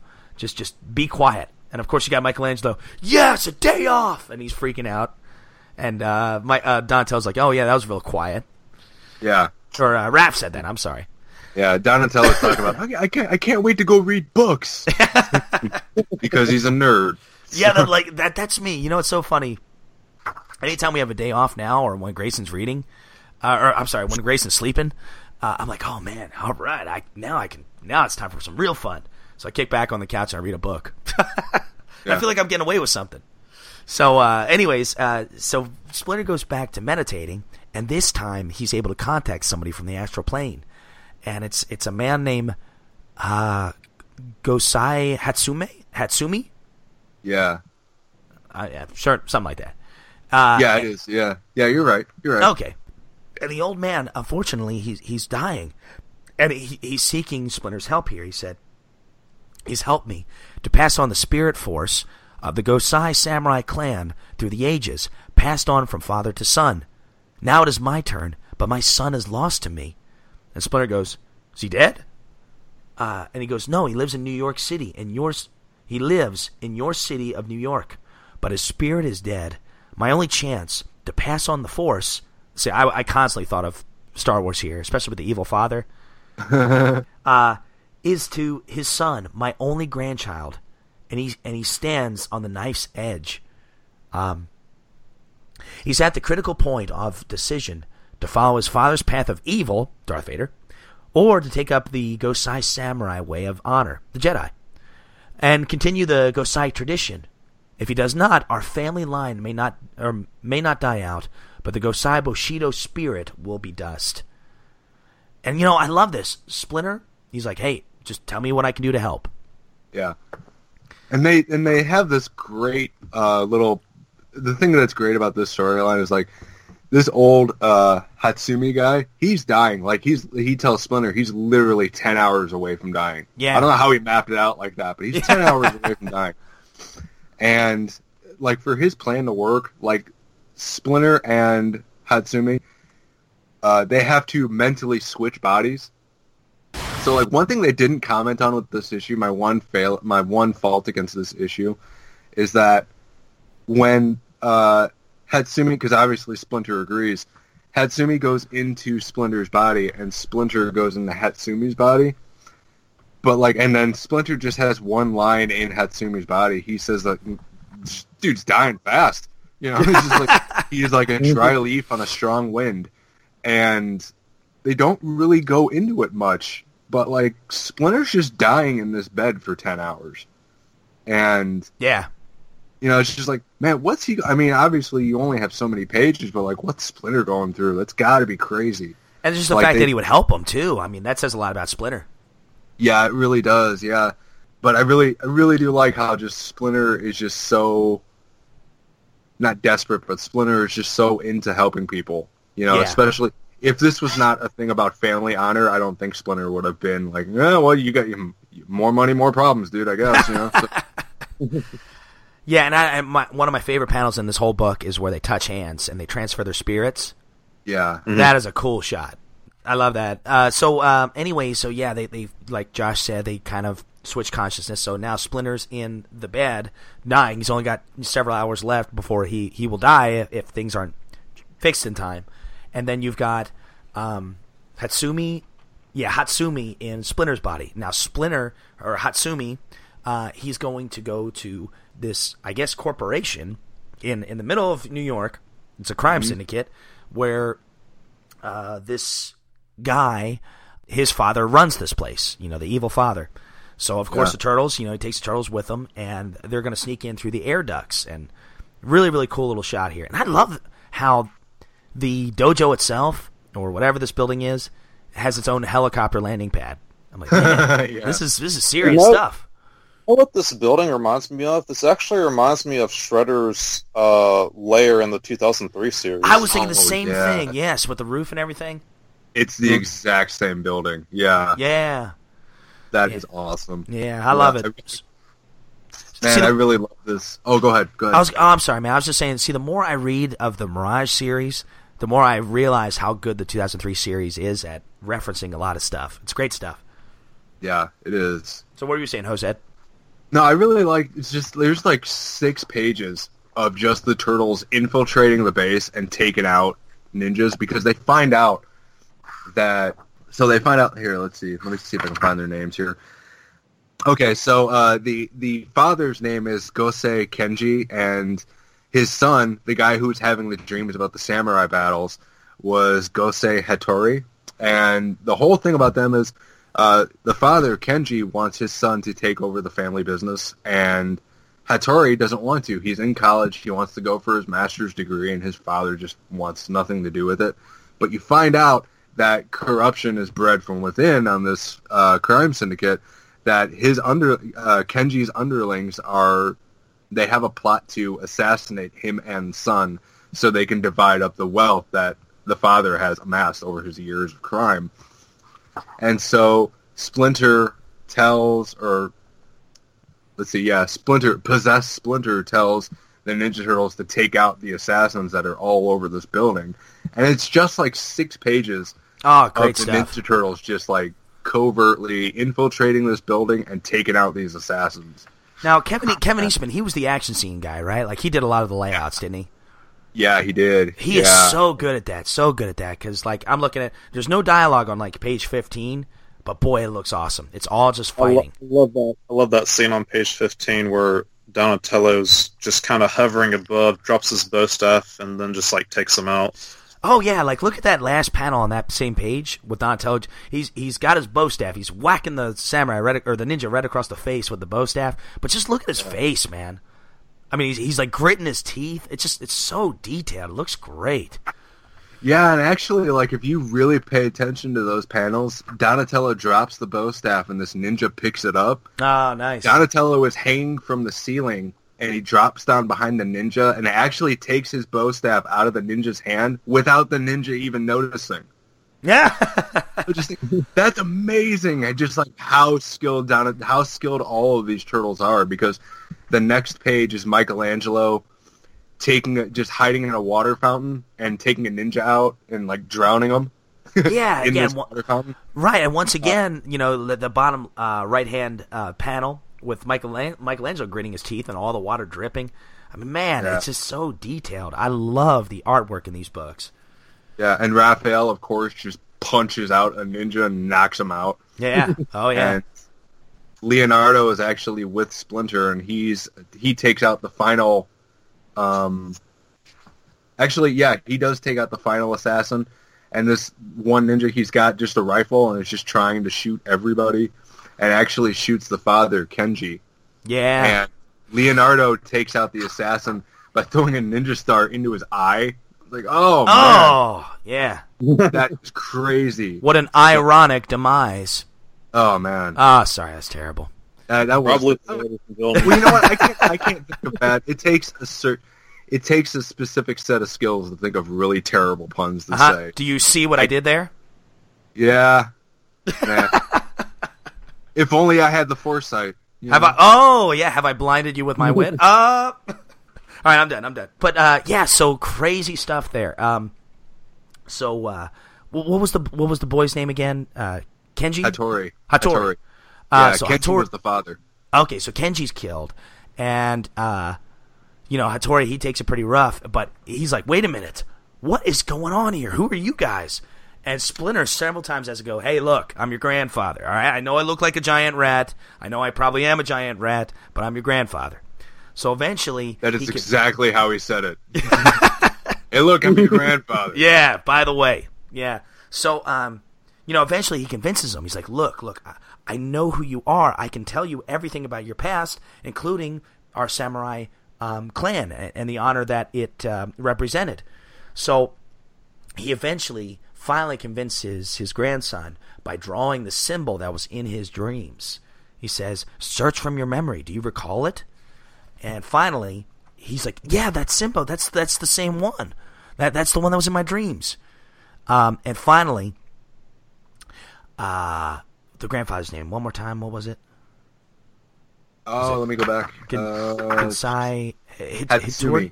Hatsumi, yeah. He's like, look, you gotta trust me. I need you. You are the only hope for this clan to have any honor again. So finally, he, I guess, transfers his spirit into the grandson. The grandson. He says, I'm trying, grandfather. Son, but I feel something expanding in my mind. Yes, a door is opening. Now I do want it. And a great panel on page 26 where it's kind of a crazy panel where, Splinter's transferring everything to him. And he says, you are worthy of the Gosei name, my grandchild. Accept my spirit, and through me, the love of our ancestors. Take our lives. And then I guess after that... Yeah, it's kind of crazy. He passes on his entire family's knowledge onto this kid. So, yeah. Because it looks like I thought it was going to be like a twist at the end where like the grandfather like takes over his grandson's body. But it was the knowledge that he imparted upon him. So thank God they didn't do the body swap thing there. I was like, oh man, that'd be terrible. He's going to put his grandson into his dying body and he's going to take over his grandson's body. I was like, oh man, I don't know. So after that, it says... I guess Splinter and the old man, the grandfather, they switch consciousness back again. But it's a cool scene. It's really interesting the way they drew it. And it almost looks like Splinter is crying. Like you see a tear by his mouth there. But, it's almost like he acknowledges that he's going to die. Or at least the spirit inside him is going to die. Yeah. So really, really cool panel. And I love the artwork there. It's very interesting the way they did it. He says, it is over, and I go to my rest. Thank you, friend Splinter. And he says, you honor me with your gratitude, Hatsumi. Perhaps in another life we will meet again. Farewell. And so you think the issue's over, then all of a sudden another samurai shows up. But this time, the grandson opens a can on him. And it's really cool. It's just like the spirit of his family lineage is guiding him through this fight. It's like, because... he's just an average guy. He's not a martial artist. He's not a fighter. He's not anything. And he just takes this assassin out on his own. Yeah, it's really cool. It reminds me of that scene in The Matrix, where it's like, whoa, I know Kung Fu. He's completely surprised he knows how to do any of this stuff. I got a real Assassin's Creed vibe from it, where it was just genetic memories. Oh, yeah. Yeah, so... Yeah, but... And then you find out, I think it's kind of... I don't know if this character, Hattori, ever shows up again. I really don't know. I don't think you ever find out what he does, whether he takes over his father's business. I mean, he's not going to take over his dad's business, but what he does in name of the Gosei clan. It's really interesting, this character, and then I don't think they ever follow up with him. Yeah, that'd be interesting. They bring him back in IDW. They've done a lot of that. It would be really cool. Yeah, I mean, that would be a really good counterpoint to, Shredder and Kitsune and all that. Yeah. I mean, because right now you've got Splinter still in control of the Foot Clan, but then again you've got, I don't know, there's something you could do there. I don't know. But yeah, so this episode ends. Basically, Splinter just kind of bids farewell and says, I hope you realize that you have a lot of power now, use it for good. And the Turtles, I love, is that Michelangelo doing the handstand on the roof? Doing a breakdance on the roof. Yeah. I love that. So they just kind of go back to their lair, says, and you, Michelangelo, stop goofing around. And he smacks him with his little smacks him with a cane again. Yeah. Yeah, and then that's it. See that, kids? Splinter was always an abusive father. So. But yeah, so that's the end of the issue. So once again, not a continuing story, just a standalone issue there. So that's 2 in a row with, the Renette storyline and now this one. But I thoroughly enjoyed it. So what do you guys think? Man, I was really surprised how much I liked this because I had never read it. I always just kind of skipped past it so I can get to the Leonardo one shot and then pick up with the Return of the Foot Clan and all that and go into Northampton. But I really enjoyed it. It was a really it made me want to see like a modern reinterpretation of it. Oh yeah. Yep. So 8 out of 10. I liked it. Love that. Love the combat and action scenes in this. Yeah. So 8 gorgeous. out of 10. Yeah, seeing this team work on that, man, I think this is as gorgeous as the comic book gets in some respects, for the first volume. But, I'm with you. At least an 8 out of 10 from me. So what about you, Mr. T? This is definitely when they hit their stride. Oh, yeah. Yeah, I really enjoyed this, too. I'm going to go higher than A. I'm actually going to give this a 10 out of 10. Wow. Just for combat scenes alone and just for the character Gosei, I mean, like Josh said, I'd love to see him again. Yeah. And even though this is just a standalone, issue, there was so much emotion, between Splinter and, the Dying Man and, the Turtles, Splinter saying, hey, we have a mission, get your weapons ready. And, even the scenes with no dialogue where it's just the Turtles taking out the assassins, it's almost like something like out of a movie. Yeah. And for that, I'm going to give this 10 slices of pizza out of 10. Perfect score. Nice. Good job, yeah. Good stuff. You could tell that this is a Peter Laird story because he always goes for the emotional storylines, the dramatic storylines. He doesn't really do the comedy stuff like Kevin Eastman does a lot more of the really crazy and off-kilter and out there storylines, which is great. And you can tell that when those two work together, especially a story that Peter Laird had written, it really made for a great issue. Yeah. And it is a good standalone. Not everything has to lead to something else, but it really is a testament to the strength of this particular issue's writing that it makes you kind of sad that there's a character that was just kind of left off to his own devices and never seen again. And you wanted to see that character again. Like, I would love to see this guy come back, And what's crazy about all this is only issue 9. So they've not even broken into the double digits yet. And look how much they've already done. Right. Yeah, and like we both said, this is when, like, the whole Mirage crew came together, and this is when their stride started. This is when Ninja Turtles happened, for me. Yeah. This is on the cusp of, so this is December of 86. Oh, I'm sorry, September of 86. So they are on the cusp. Just in a couple months is when that cartoon's going to debut, right? Or no, that was in 87, wasn't it? Yeah, 87, yeah. Oh, okay, so they still got a year. Yeah. Yeah. But, the next issues, the Leonardo one-shot and issue 10, those are, my favorite Mirage issues, because it was the Leonardo one-shot with the return of Shredder, and then they have the iconic fight at the antique store where Casey Jones shows up and Casey fights Shredder and they go to Northampton at the end. You can really see where the movie took its inspiration, where the original 1990 film took its inspiration from. Awesome. And it's the beginning of my favorite little kind of run for the Turtles, because a lot happened at that where Tales of the TMNT started up not too long after this. Yeah. Yeah, I'm excited about that because I remember reading that, and I don't remember how. Maybe I downloaded it, but I don't have a print of issue 10, so I've got to get on the ball before the next time we return to the classic era. Yeah, it's pretty good. Hey, Raph, where are you going? Out to a movie. That okay with you? Yeah.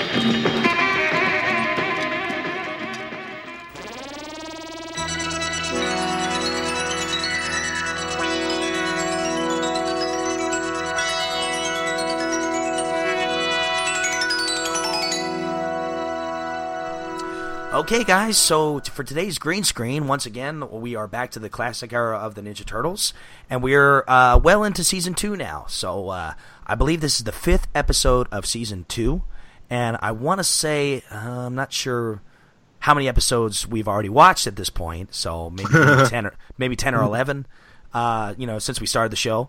It's kind of cool to get right in the middle of the second season. This is where they're really starting to hit their stride as a show and syndication. And the original air date for this one, by the way, this is Curse of the Evil Eye, was looks like October 29th of 1988. So roughly about 2 years after this comic we just read. But yeah, this was written by Martin Pasco.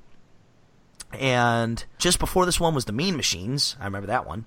And the next episode is, as Mr. T just alluded to, The Case of the Killer Pizzas, one of my favorites. So we are making our way through Season 2. We're almost halfway there now. So I don't remember this one at all, guys. Do you? No, I've never even heard of this. I watched this one, but I want to say I watched it, like 2 years ago, because my mom actually got me Season 1 and Season 2, like, on Christmas. Oh, so nice. I was watching Season 1 and Season 2 back-to-back, so I want to say I've only seen this once, but I vaguely remember it. Yeah, I don't remember. I mean, we've all seen it. It's just it's just part of that collective Ninja Turtles bubble we all have in our head. So it's going to look familiar and foreign all at the same time. Absolutely, yeah, you're right. Because I've noticed that several times. Like the Mean Machines. At the time, I was like, Mean Machines? I don't remember that at all. Yeah. From the title. But then when I went back, I was like, oh yeah, I remember that creepy computer guy. With the weird voice. So shades of those memories start coming back. But golly, it's been a long time. So guys, if you want to follow along with us, I'll provide a link in the show notes for you. And you can go ahead and follow along as we do our little commentary here. So we're going to go ahead and click play in 5, 4, 3, 2, 1, and click. Wow, mine was loud. Man, love this theme song. Yeah. I know I say that every time, but this is just But it's the truth. This is the best theme song to any cartoon ever. It never got better than this. And if you think I'm wrong, I will fight you. Yeah, that's right. And he's got size, nunchucks, Rob he's got it all. will fight you. I will. No, don't sign me up for that. You kidding? Yeah. All 5'9" of them. Yeah, I was going to say, I'm a little guy. Oh yeah, by the way, Rob, did you ever see that video of our friend Gabe that actually did the cover of Ninja Turtles on his electric guitar? Yes, Gabe did an awesome job on that. Yeah, he's the one that he was making fun of us because we were making fun of our age, but he's 40 years old and a diehard Turtles fan. But he did a electric guitar cover of the Turtles theme, and it was really good. And we open up to The docks. The docks. Yep. Nothing good ever happens on docks. No, especially not in New York. No. Here come the turtles in coveralls, and they all have fake beards on. They look Amish. They do. Hey, this new Sarnathometer really works. Oh, that's right. They've got the Eye of Sarnath thing. I forgot about that. It's this way. What is the Eye of Sarnath? Eye of Sarnath, that was a crystal. It was an alien crystal that could, I think it was shrink or enlarge things, like, to catastrophic sizes. Shredder's wearing a raincoat. What? Well, he doesn't want to get rusty. That's a good point. He's even got the hat on. He's going whaling. You incompetent maggot! This is a fish! Sorry, Master Shredder. He beat me to it. Oh! He's one mean mackerel. Never mind that. One mean mackerel. I love it. The important thing is we have the final fragment.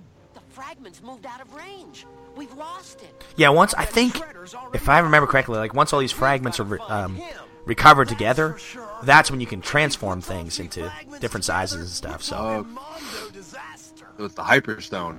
Yeah, in a lot of ways, yeah. Possess the unimaginable power of the entire Eye of Sarnath. Correction, Baxter. I will possess it. You will go get lunch. Poor Baxter. Just wait. These days, the tables will turn. So, yeah, Baxter's still not a Flyer yet, so... We're getting there, though. I think that happens in this season.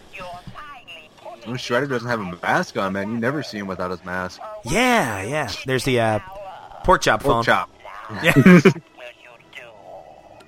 Attach it to my helmet, Krang, so that I can control its awesome abilities through sheer thought, and use that power to first rid myself of Well, I don't remember this episode at all so far. I have no clue what's going on. Looks good. Yeah. Yep. Hey, that gizmo really does work. That's not why. Look. If Shredder does have the eye, Baxter will lead us right to him. I like Baxter's mullet. Google I didn't realize how long it was. Holy guacamole! It's them Teenage Mutant Ninja Turtles! Those shellbacks are fugitives. I bet we can collect a reward for nabbing them. Oh, they're fugitives. Is that because the Crooked Ninja Turtle Gang thing? Or I thought they already dispelled that. I can't remember. Probably, yeah, but, you know, not everybody knows everything, I guess. Yeah.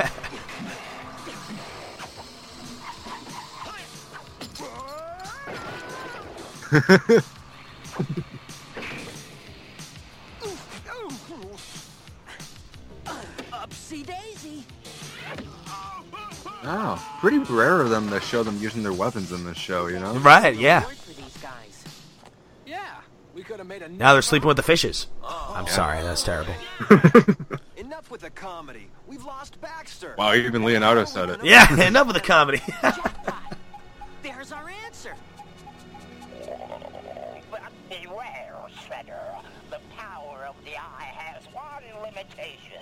Now, where is Shredder at right now? It looks like a Chinese restaurant. He's in an opera house or something. I'm sorry. There was a ship that was like for sale, and they're just setting up shop in there. All right, puts his mask back on. He makes it look so easy. Indeed. And did you know it can transmute matter? With it, I can transform any substance into any form I wish. Uh-oh. It's Hothead. And whatever I create, I can control.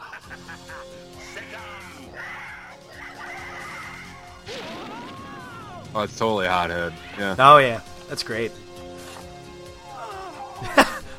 I love Baxter hiding under a table.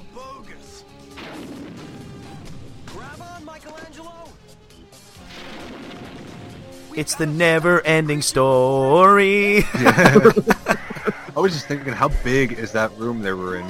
No kidding. Friggin' dragon in there. Flying around, yeah, had plenty of room. You are history. Wrong, mutants. I'm about to make history. Too bad you won't be around to see it. He just turned around Yeah. and all signed him. What a nice bouquet. He even had a tag on it. What in the world is that thing? Vernon looks sick. He does. What was that on the side of his face? It's gone now. It's a story. Let's follow it. Are you sure you want to go after that thing, Miss O'Neill? Blodgett, yours is not to question why. Yours is but to drive. That's the Falcon. Uh-huh. Vernon sucks. Sit here until we're ready. See, I don't remember that driver. Is he in any other episodes? I don't think so. This show was so you could count on them to have a character just to be mutated or just to be a MacGuffin of some sort. Yeah. That was a good throw. Michelangelo, now climb up here, next to me. Oh, great. The weight is too much with both of us on its back. Yeah, force it down. Yes. Blodgett, come back here, you coward. Ah! I love him calling him a coward. This ride is a definite E-ticket. Give it up, Shredder. Come and get it, you genetic accidents. Wow. That helmet. We've got to get it off. Why doesn't he just wish the turtles away? You know, or turn them into snowflakes or something like that. You know, just Yeah, true.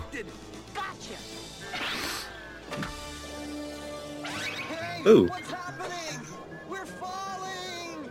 All of a sudden, that dragon doesn't seem so bad! Right, commercial break. And anytime I heard that music there, I was like, commercial's about to happen. Commercial. I can go get my high C.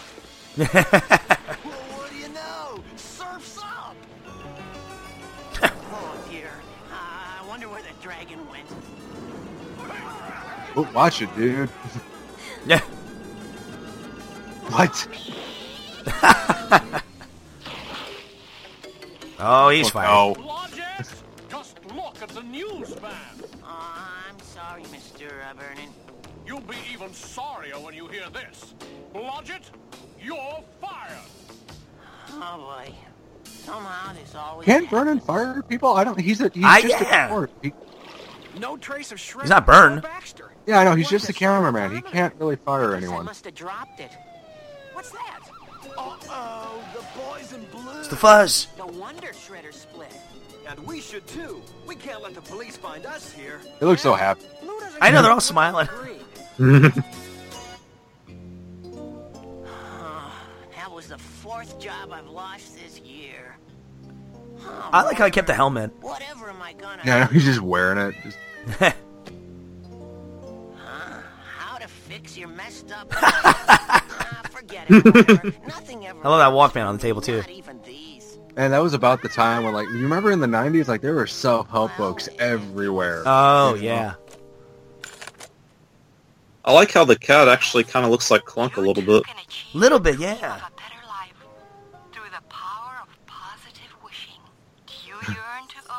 I like how I can hear it through the helmet. Yeah, I know, right?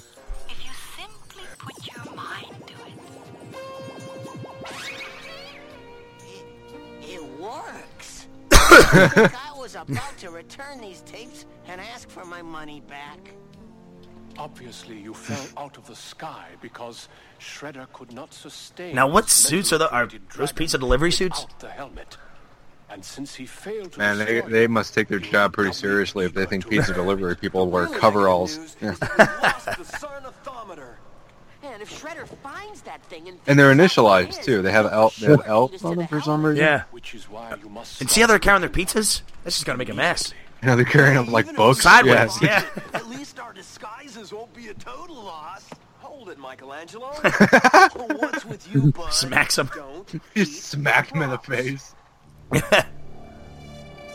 blasted turtles. Because of them, I've lost the helmet. Gosh, how many times has Shredder punched a punching bag? Not now. Krang finds out about this. But Master, I said silence, you blithering fool. I'm thinking. I can't Poor be bastard. bothered with your ridiculous toys at a time like this. ridiculous toys. Now stop wasting my time with those idiotic inventions of yours. Baxter, where are you? Right, see the weights in the background? Yeah. So he does work out. He's got to work out, yeah. Oh, I mean, with that physique. Only listened, he would have learned that this. You know, that thing reminds me of the, oh, what's it called? From Ghostbusters, the Ecto Tractor? Ghostbusters, yeah. Sorry he ever. I just started watching the Ghostbusters cartoon a couple days ago. I'd never seen it before. Oh, really? Yeah, it's all on Netflix now. Like, Oh, it's great. The real Ghostbusters, like, man, this is a creepy show. What? Yeah, some of those monsters were pretty terrifying. Yeah, my kids love it. Yeah. Especially the babies. Like, I'll put that on and they just, like, stand in the middle of the living room watching it. Comic books. It's this helmet. It turns objects into anything I want. Why, I don't need a job. I can create money. For instance, I could turn this gold watch into lots of gold. Piles and piles of gold. It didn't work. I wonder why not. Because you're an idiot, that's why. Ah, that was funny. Oh. Boy, Baxter really laid it out there. What's going on? Oh my gosh. How did he make a gun that shoots hands and feet? Yeah, I don't know. That poor guy. He never gets a break. And we never see him again. Probably not, yeah. Probably not after this episode. I don't need this Yeah. anymore.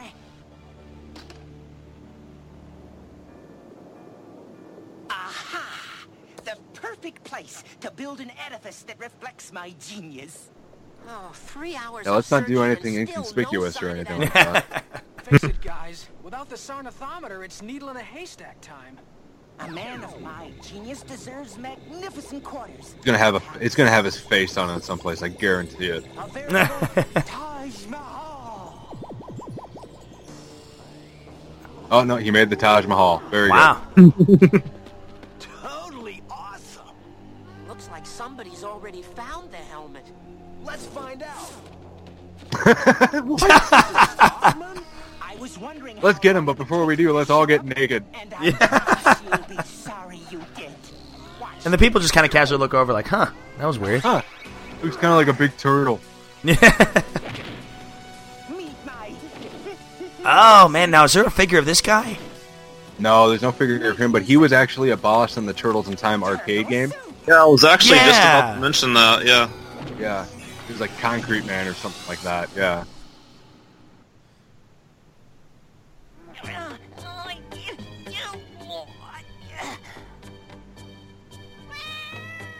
Hey Rob, you remember that Sega game? Like, I think it was it was a Super Nintendo game that was like, you know, Lester the Loser or something like that. Oh yeah, yeah. You remember that game? Isn't that just what this guy reminds you of? Just yeah. Like, just like the poor guy you ever saw in your life. Yeah. Just no job, no money. The only thing that loves him is a cat. It's probably going to be dead in a week. Yeah, because you can't feed him, yeah. Yeah. Man, that thing's humongous. Uh-oh. Glob approaching at 4 o'clock. No, I love that sound. That's also the This is same sound they actually- use. This is actually a really cool creature here. Oh, yeah. Yeah, that sound's also the same sound they use like when they're eating pizza. Yeah. It goes, Oh, maybe not. Don't panic, Michelangelo. I'll set you just batting at it. Oh, Leonardo. He's got the worst swords, man. His swords are either breaking or they're just like, or they just don't accomplish anything.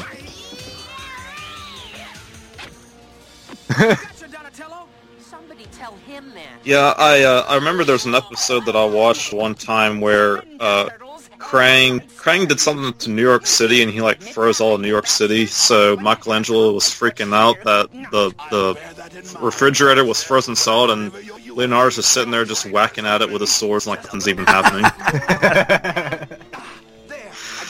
That's my helmet, and I shall destroy the turtles with its power. Help! I command you. Wow, so Baxter turning on Shredder. Yeah. But Shredder can just cut through all this stuff. See, Leonardo needs to get like the material Shredder uses. Well, not only that, like I think Shredder just like spends an hour every day just like sharpening his blades, and Leonardo just doesn't have that kind of discipline. No. Which is ironic. But... Whoa! Uh-oh. What? He made a lion out of electricity. I'd hate to have this guy's electric bill. We need some kind of insulator. The rug.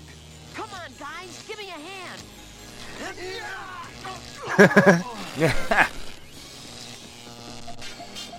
That's not the worst plan. I mean, he's not wrong. Give me back my helmet. It's mine, and I came for it. Give it to me. Get away from me, wimp. Yeah. Oh, Shredder just like straight up decked him. Shredder just knocked that guy out. Yeah, man. called him a That was wimp. awesome. I'll turn it into another monster. It's not working. So, the eye does have a limitation. It has no effect on gold. Now, Ah. Oh, okay. There is a weakness.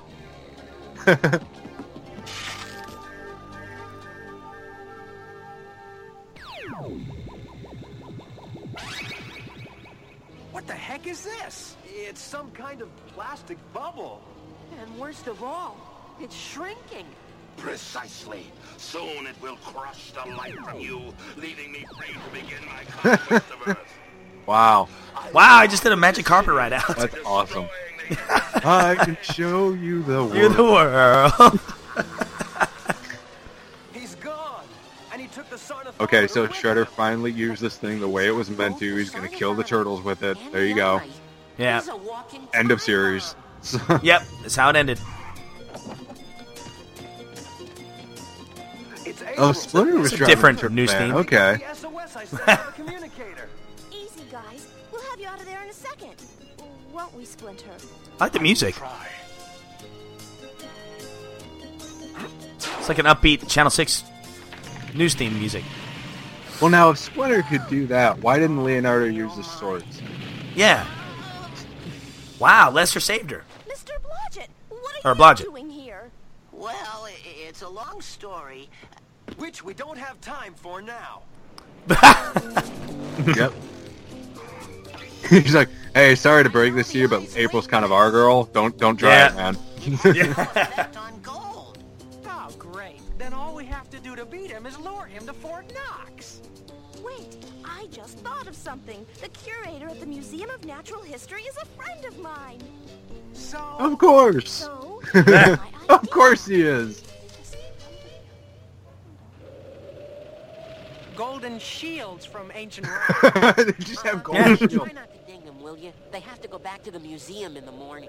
Yo, gang! I scoped out You Shredder. would think that'd be pretty heavy. He's created an army of monsters to destroy the... Wow, I'm not seeing these guys. Distract them. Donatello, detach the glider. Yeah, they kind of look like souped-up versions of the Stone Soldiers. That's what I was thinking, yeah.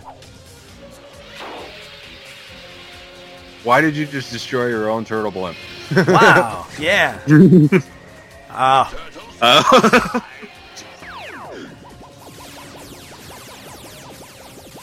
Let's do it, guys! So did that glider just crash into a building then? You know, there was nobody flying it. It's mine now, and no one can take it from me. Shredder! The Sarnathometer is reaching critical mass. What? It was designed to destroy What? its eye by triggering a massive explosion when the two came in contact.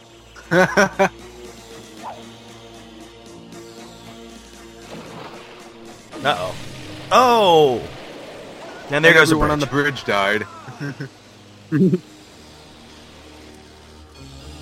This show really makes it look like nobody lives in New York.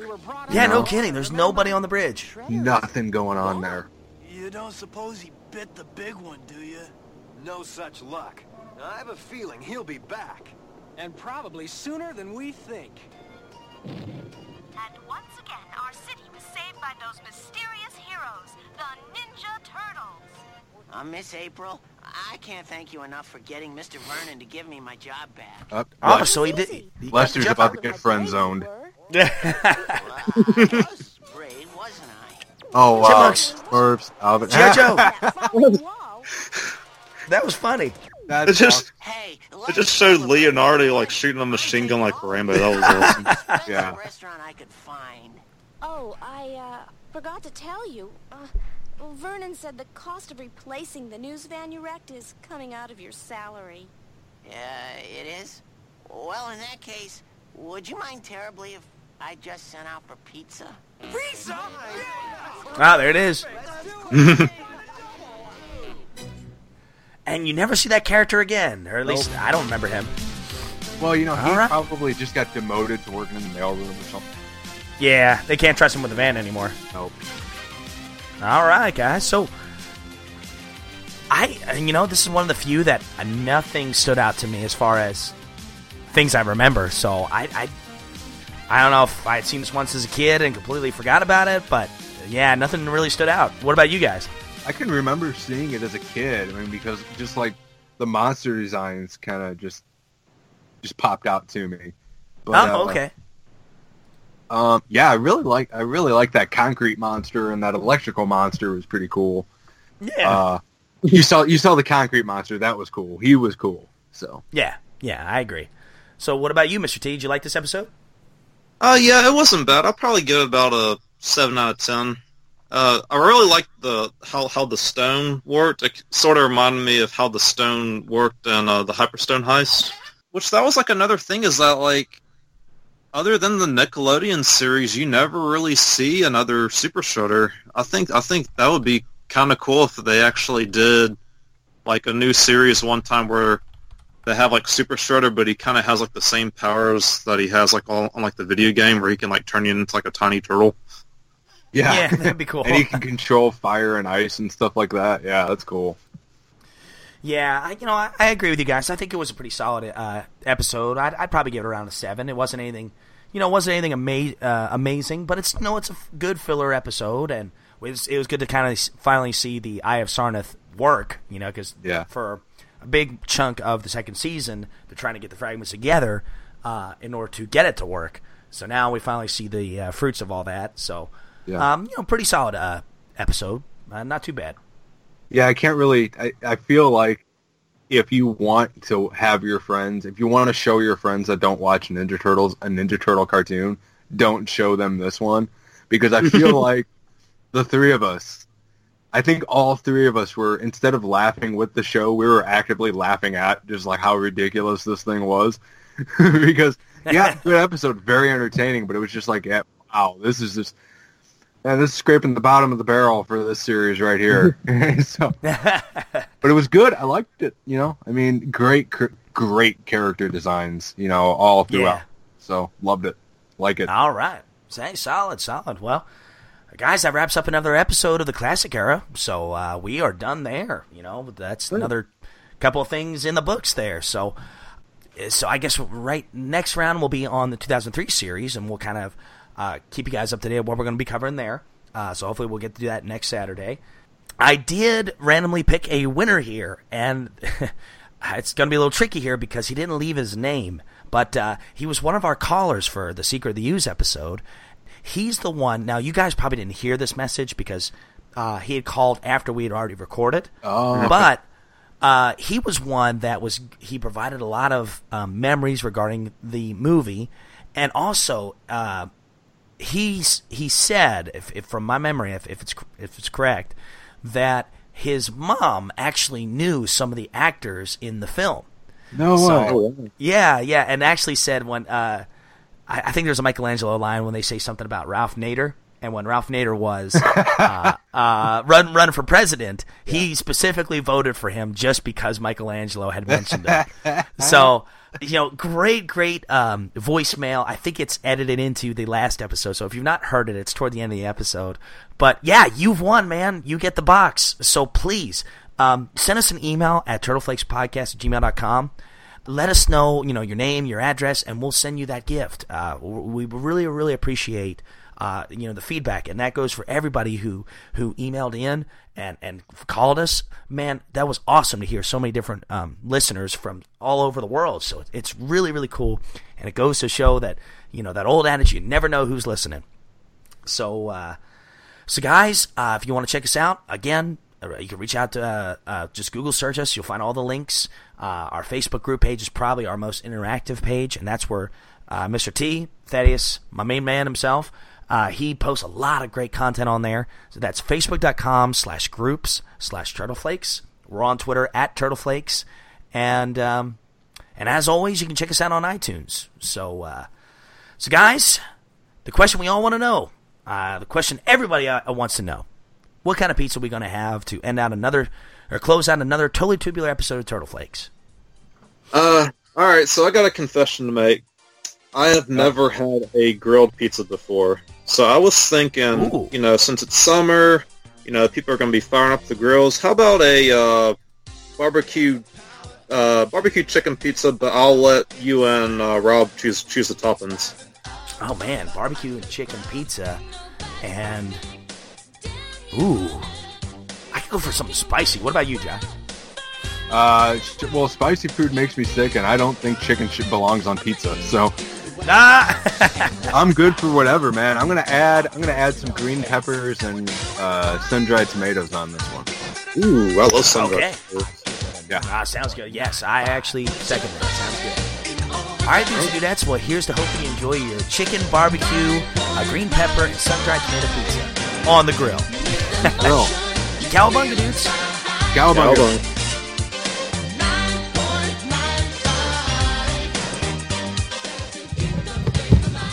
Hey, man. Hey, man. How's it going? It's going. I hear you, buddy. I hear you. Sorry for my voice, man. I've had the crud for like a week and a half. Oh, yeah? What's the crud? Oh, man. It's just allergy junk. I can't hardly talk, which stinks when you have a podcast, you know? Yeah, I understand. Oh, man. So how have you been doing lately? Just fine, working a lot. So we had the last 2 weeks. We've had half of our team at work has been on vacation, and then last week the other half of our team was on vacation, and I don't go on vacation. Oh, no. So I was the only one that was consistently there, and everyone's wondering what my problem is. Like, there's nobody here. That's why. I'm doing the job of like 30 people. Not enough help. I mean, what were you expecting? I can't even do it. Man, I could have used the Addams Family. I know. Well, we just got moved in about this time last week. And your place looks great. Thank you, man. I appreciate it. We have most of the stuff done.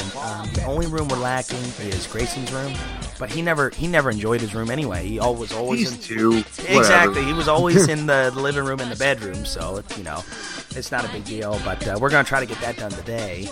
And then tomorrow I just got our spare bathroom to paint. And after that, everything's finally done. That's cool. Yeah. Yeah, it feels good, man. It feels good to be in the new home with internet access. With internet, yeah. Oh, man. Are we watching a cartoon today? Yeah. It's I think it's in season 2. It's called Curse of the Evil Eye. Okay. Is that on? Let me see if that's on YouTube. Yeah, it is. I can send you the link. Oh, yeah, thank you. Yeah, no problem. Let's see. Here you go. Just a second. Okay, got it. Okay, man. And, I think we're back to the classic era. So, and dude, I prepped for this. I edited the rest of 75 last night and some of it this morning. And I've been coughing my head off all night. I overslept my alarm. So I was kind of scrambling. But I got everything prepped in like 20 minutes for this episode. So, oh, wow. Yeah, it's about 10 minutes more than usual. Yeah, no problem. Yeah, no kidding. Are you sure you want to record today? I mean, if you're sick, you want to wait for tomorrow? Honestly, Josh, I don't know if it'll be any better tomorrow. Okay. I've sounded like this for about a week. But I am going to the doctor's at 10 o'clock, so... Okay. so that'll be good. Oh, man. It's all the cigarettes. Yeah, I knew it. I knew you'd get it. Well, if you want me to take over, let me know. Just... Absolutely. Rob fell down. You're with Josh now. You carry the show anyway. You got this. Yeah, he defected to Turtle Soup. Hey, what's up? Hey, buddy, how's it going? I'm doing good. Oh, good. Well, hey, man, I've already apologized to Josh. My voice is shot. I've had allergies all week, so I'm gonna go ahead and apologize ahead of time for my froggy throat, man. That's all right. Yes. We've heard it all before. We don't believe it now. We didn't believe it then. Yeah, it's all fake. It's all the cigarettes. You know how it is. Yeah. Oh, yeah. Well, that is, man. I think we are back to the classic era of the Turtles. So we will go ahead and start there. But, yeah, as far as if I got everything correct, we can talk about pickups, this day in Ninja Turtle history. Oh, and I didn't get to tell you guys. I got my remember, I can't remember what episode it was. We were talking about the Burger King Kids Club bicycle kit. Oh, yeah. Well, I got it. And I got some stuff that's still in the packaging, so I'm going to open it here a little bit. Oh, no kidding. Yeah, so I was thinking like we could talk about that for the Radical Relic segment. Then you have a live unboxing that you're going to do, and you're not on camera. Oh, that's another thing I'm going to get today. I am going to get a webcam. So for like the first time ever in podcasting history for me. So after that, I was thinking, Thaddeus, you could do your Channel 6 news. We'll do our toy review. So that Josh, you got that covered, my man. And, got it ready. Yep. And then awesome. I'm excited about it. I'm kind of surprised we've never reviewed that one. I know I don't think anyone on the show has reviewed like any of the toys from the '88 line from the like the first series. Yeah, I don't think so. Yeah, so that'll be great. Well, I'm excited for that. I've got them all. So you lucky dog. You lucky dog. Well, I don't got them all. I've got all the basics. I don't have too many variants. So. Well, I was hanging up some of my classic Turtles, the box ones. I don't have any of the boxed original line. I thought I did. Well, was April in the original line? Yes. Oh, yeah, it was. Yeah, it was April. The 4 Turtles, Splinter, April, Bebop, Rocksteady, Shredder, and a Foot Soldier. That was the original 10 figures. Oh, okay. Well, then I do have April. Then. Yeah, she was actually one of the figures I actually held on to ever since I was a kid. But but all the others I got to collect, man. Now they got a house. That's the next thing in line. Yeah. The big expenditure is done. So exactly. You get to y'all reckless for a bit. Yeah. You inspired me, man. Yeah. I'm sorry, Krista. Yeah. Sorry, Krista. And then after Your that, wife and my wife are going to start a support group for each other. They're going to do a podcast about us and how ridiculous we are. It's 7:53 as we're recording this, so I do have a doctor's appointment at 10. So it's okay if we're done by 9:45-ish, 9:30, 9:45, which would be 8:45 your time, Josh. Yeah. Okay. Sounds good, man. If we have to, we can always cut the cartoon too. So, we all read the comic. That takes more effort than watching a cartoon. True. But then they miss out on our playful quips. They don't really. I don't think they tune in for that. I don't know what they tune in for, but I don't think it's a quips. So it's... Probably not. Well, that's what sold you, right? Yeah. All right. I know. Jay Weezy actually messaged me and wanted to make sure that we're still on for 7:45. So you may want to. Message him. Let's add him to the call. I actually forgot about Jay Weezy. What kind of person am I? See, adding people to normal. See, Josh Witt. There we go. Hey Thaddeus, have you ever seen the movie Silver Bullet? No, I don't think I have. Okay, I think it's hilarious because there's this movie called Silver Bullet about this dude who becomes a werewolf and he's like a town preacher. Mm-hmm. And the actor that plays the werewolf looks exactly like you, so sometimes you really scare me. I'm sorry. And I do not mean that in a negative. That is the highest compliment. Yeah. Let's see. So let me add. You would love it. There's a scene where this werewolf kills a dude with a baseball bat. For some reason, the werewolf picks up a bat. Instead of eating him, he beats him to death with a baseball bat. It's awesome. He's like a gangster wolf. Yeah. And on the bat, it actually is carved in there. It says Peacemaker on it. Oh my god. All right, guys. Hey, thank y'all so much. I had a really, really good time. It's good to be back. Sorry for my voice, but I'm fixing to go to the doctors here in a minute, so hopefully they can maybe give me some good drugs. Oh yeah, the hard stuff. Say what, buddy? I said that part of Turtle Flicks will be edited out because it's a drug show. Yeah, well, what I'll do is I'll put that at the intro of the show. Yeah. I'm just messing with you. I do hope that you feel better though. Yeah. Oh, thanks, man. I appreciate it. I honestly, I feel okay. I just sound terrible. And I've sounded this way for a week and a half, and I just can't seem to shake it. That's not specific to this episode, Rob. So. No! Absolutely, man. Hey, but you guys get to poke fun at me now, because now I'm officially the big 3-0 now. Oh yeah. Congratulations. Yeah. Happy birthday, man. I should mention that on the show. 29 is never coming back, dude. I kind of did the same thing where I woke up and I was like, being 30 doesn't feel so bad. I don't feel any different. And I'm the same way. But yeah, I've been doing, and I actually, I don't think I told you this, Rob. I'm actually an uncle now. Oh, congratulations, man. My brother got married last year, and they had a baby boy this year, and his name is Bennett. He's about 2 months old, and man, he looks just like my brother's got a full head of hair, and it's so funny because my mom is the one that babysits him whenever my brother travels and everything, and it was so funny because she couldn't get him to go to take his nap, and she's like, man, I tried feeding him, I tried laying him down, and she went to go give him a bath, and as soon as she took him out of the bath, his eyes started rolling back, and he was just out like a lion. And she showed me a video of it, but he's been doing good. He's a handful. But, well, now you get to be the cool uncle, man. Yeah, I get to be the.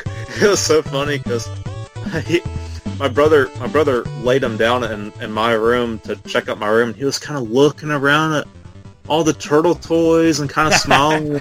And my brother goes, "Yeah, whenever Thaddeus gets old and retired, you get to have all of his turtle toys." And I was like, "Well, I don't know about that."